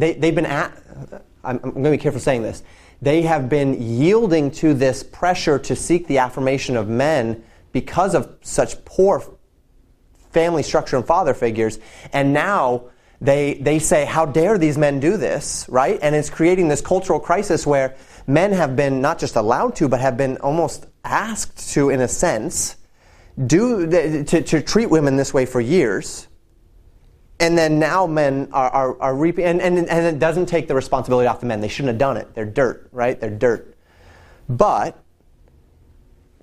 the cultural crisis is in large part created by the breakdown of the nuclear family. And then we're talking about the idea of children not knowing how to work today, not entitlement mentality, not being able to these kids, they come out of college with X number of thousands of dollars in debt, and then they expect that they're entitled to this job, right, without having to work their way up the ranks and all of this, and then they complain because this job can't pay off my student loans, and then they feel like society somehow owes them something. Well, that's all coming from the fact that there was never a dad that looked at them and said, hey son, the world owes you nothing. The world owes you absolutely nothing. But that doesn't happen anymore because of the breakdown of the nuclear family. And so these things have repercussions. And this is where faith comes in. The reason faith and the sowing of the seed of the Spirit reaps dividends in any number of ways. And I'm not saying, if you grew up in a single-parent home and you are successful, that can happen.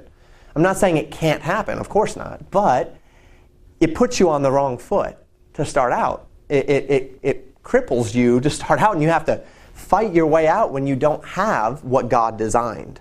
And again, the family is a part of God's design, right? So even the unbeliever who's aligning with this element of God's design is going to face the natural benefits of it in society. And if we don't come back to community, social media is destroying this culture.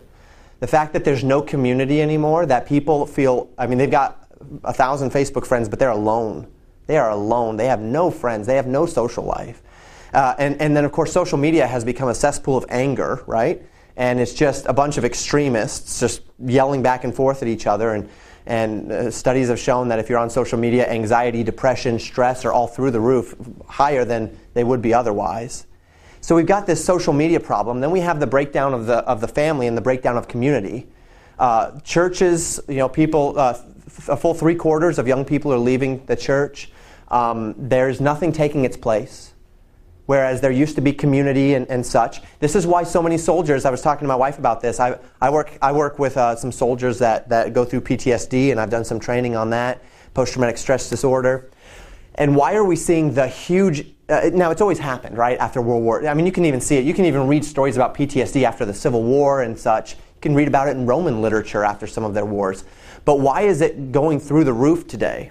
Why is the veteran problem so heavy today when, in the last 12 years of war, there's been, a few thousand soldiers that have died? It's not like wars of the past where you're talking hundreds of, tens of thousands, hundreds of thousands die. Why? What's going on here? Soldiers come back and there's no community. There's no one to surround them, to help them, to love them, to bring them into real life again, to assimilate them. The breakdown of the nuclear family, all of these things are causing our soldiers to come back and have nothing to help them up, to refocus their minds and to give them something to live for other than themselves. And so they become selfish and self-centered, and that just... I want to change the subject. Sure. I'd like you to enlighten us so we can go home enthused and whatever. This is kind of heavy, nasty stuff.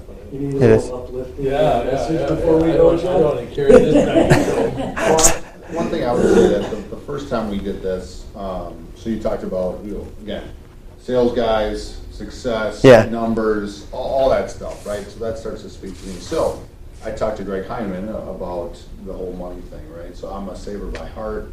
My wife stays home. I have 2 kids. I want to send them to college, all this stuff. So I had this conversation with Greg, and he said, listen, you have money. Will you give it away tomorrow to God? And if the answer is yes, who cares how much money you have? Mm-hmm. If the answer is no, you got to work on that. Right. And that really spoke to me. I'm like, perfect. Yes. Because I know where that barometer is now, right? Yep. Whether I'm a hoarder, Yep. or I'm a, and that's Greg's like, everything I have is God's. Right. He can take it whatever he wants it. I'm just holding on to it per se. It's in a whatever, however you want to describe it. Yep. So that really spoke to me. So if I find myself, like, Darren knows I like to fish. So I have a pretty decent boat. If I can't give the keys to you today and say, listen, go have fun, bring it back whenever you're ready. If I can't do that, or if I want to hold on to it, then I have to test myself and say, knock it off, give it up, right? Yep. So that really spoke to me, and that was, obviously last year. So and it's not always perfect, right? Right. So there's always that kind of Yep.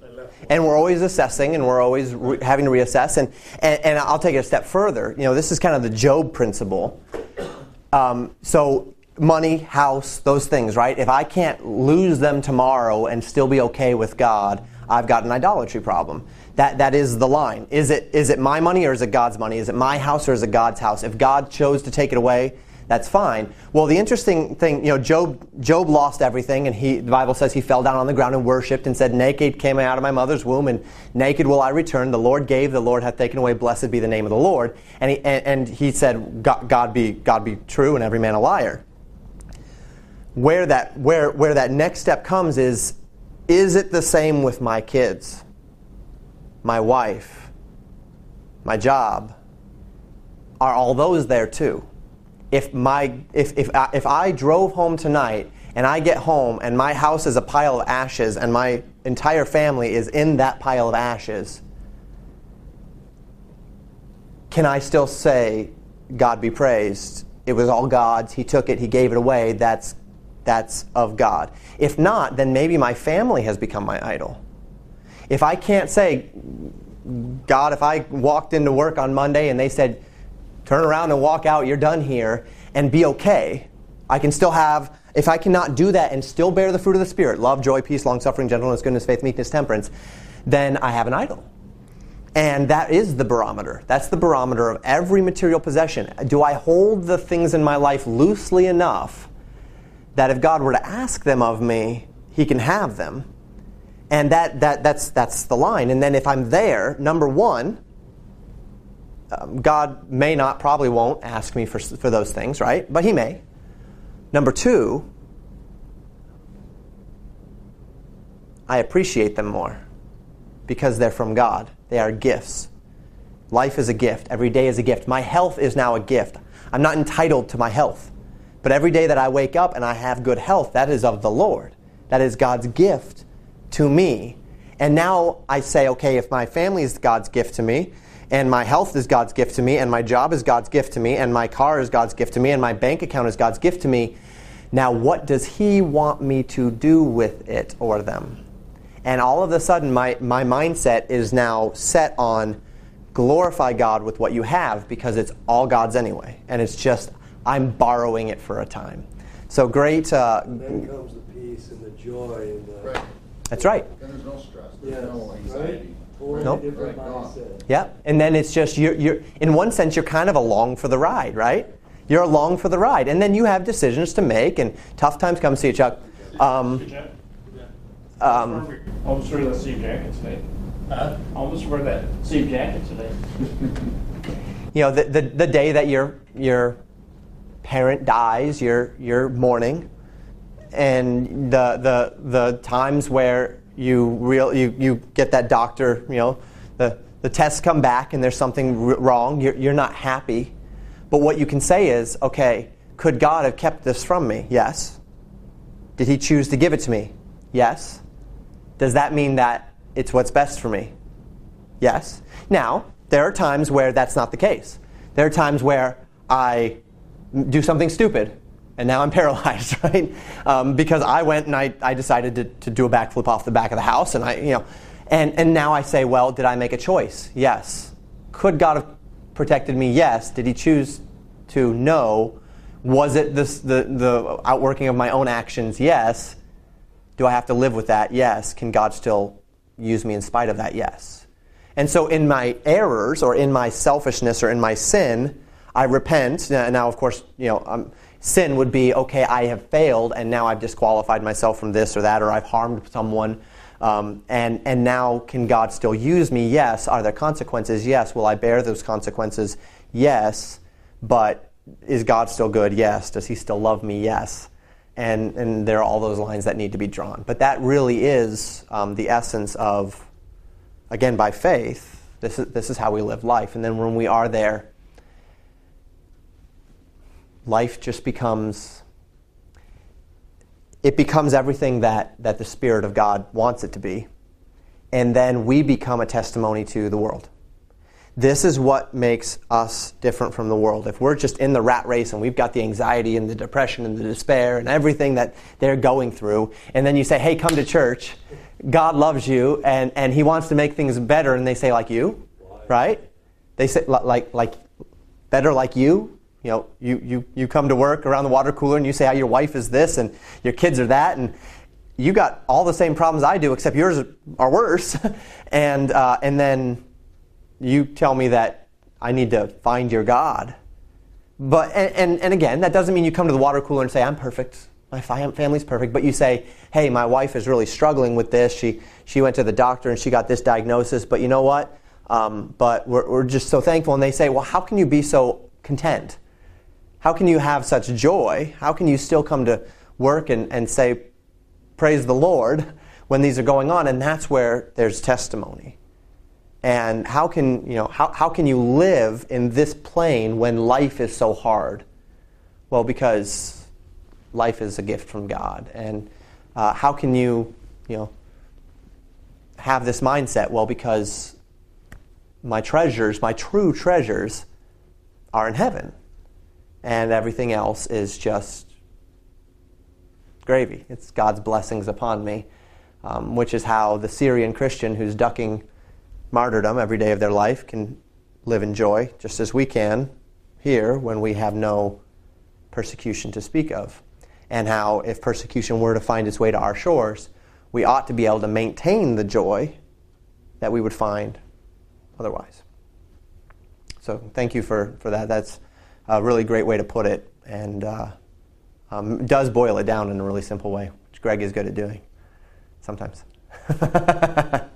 In certain contexts, we'll put it that way. All right.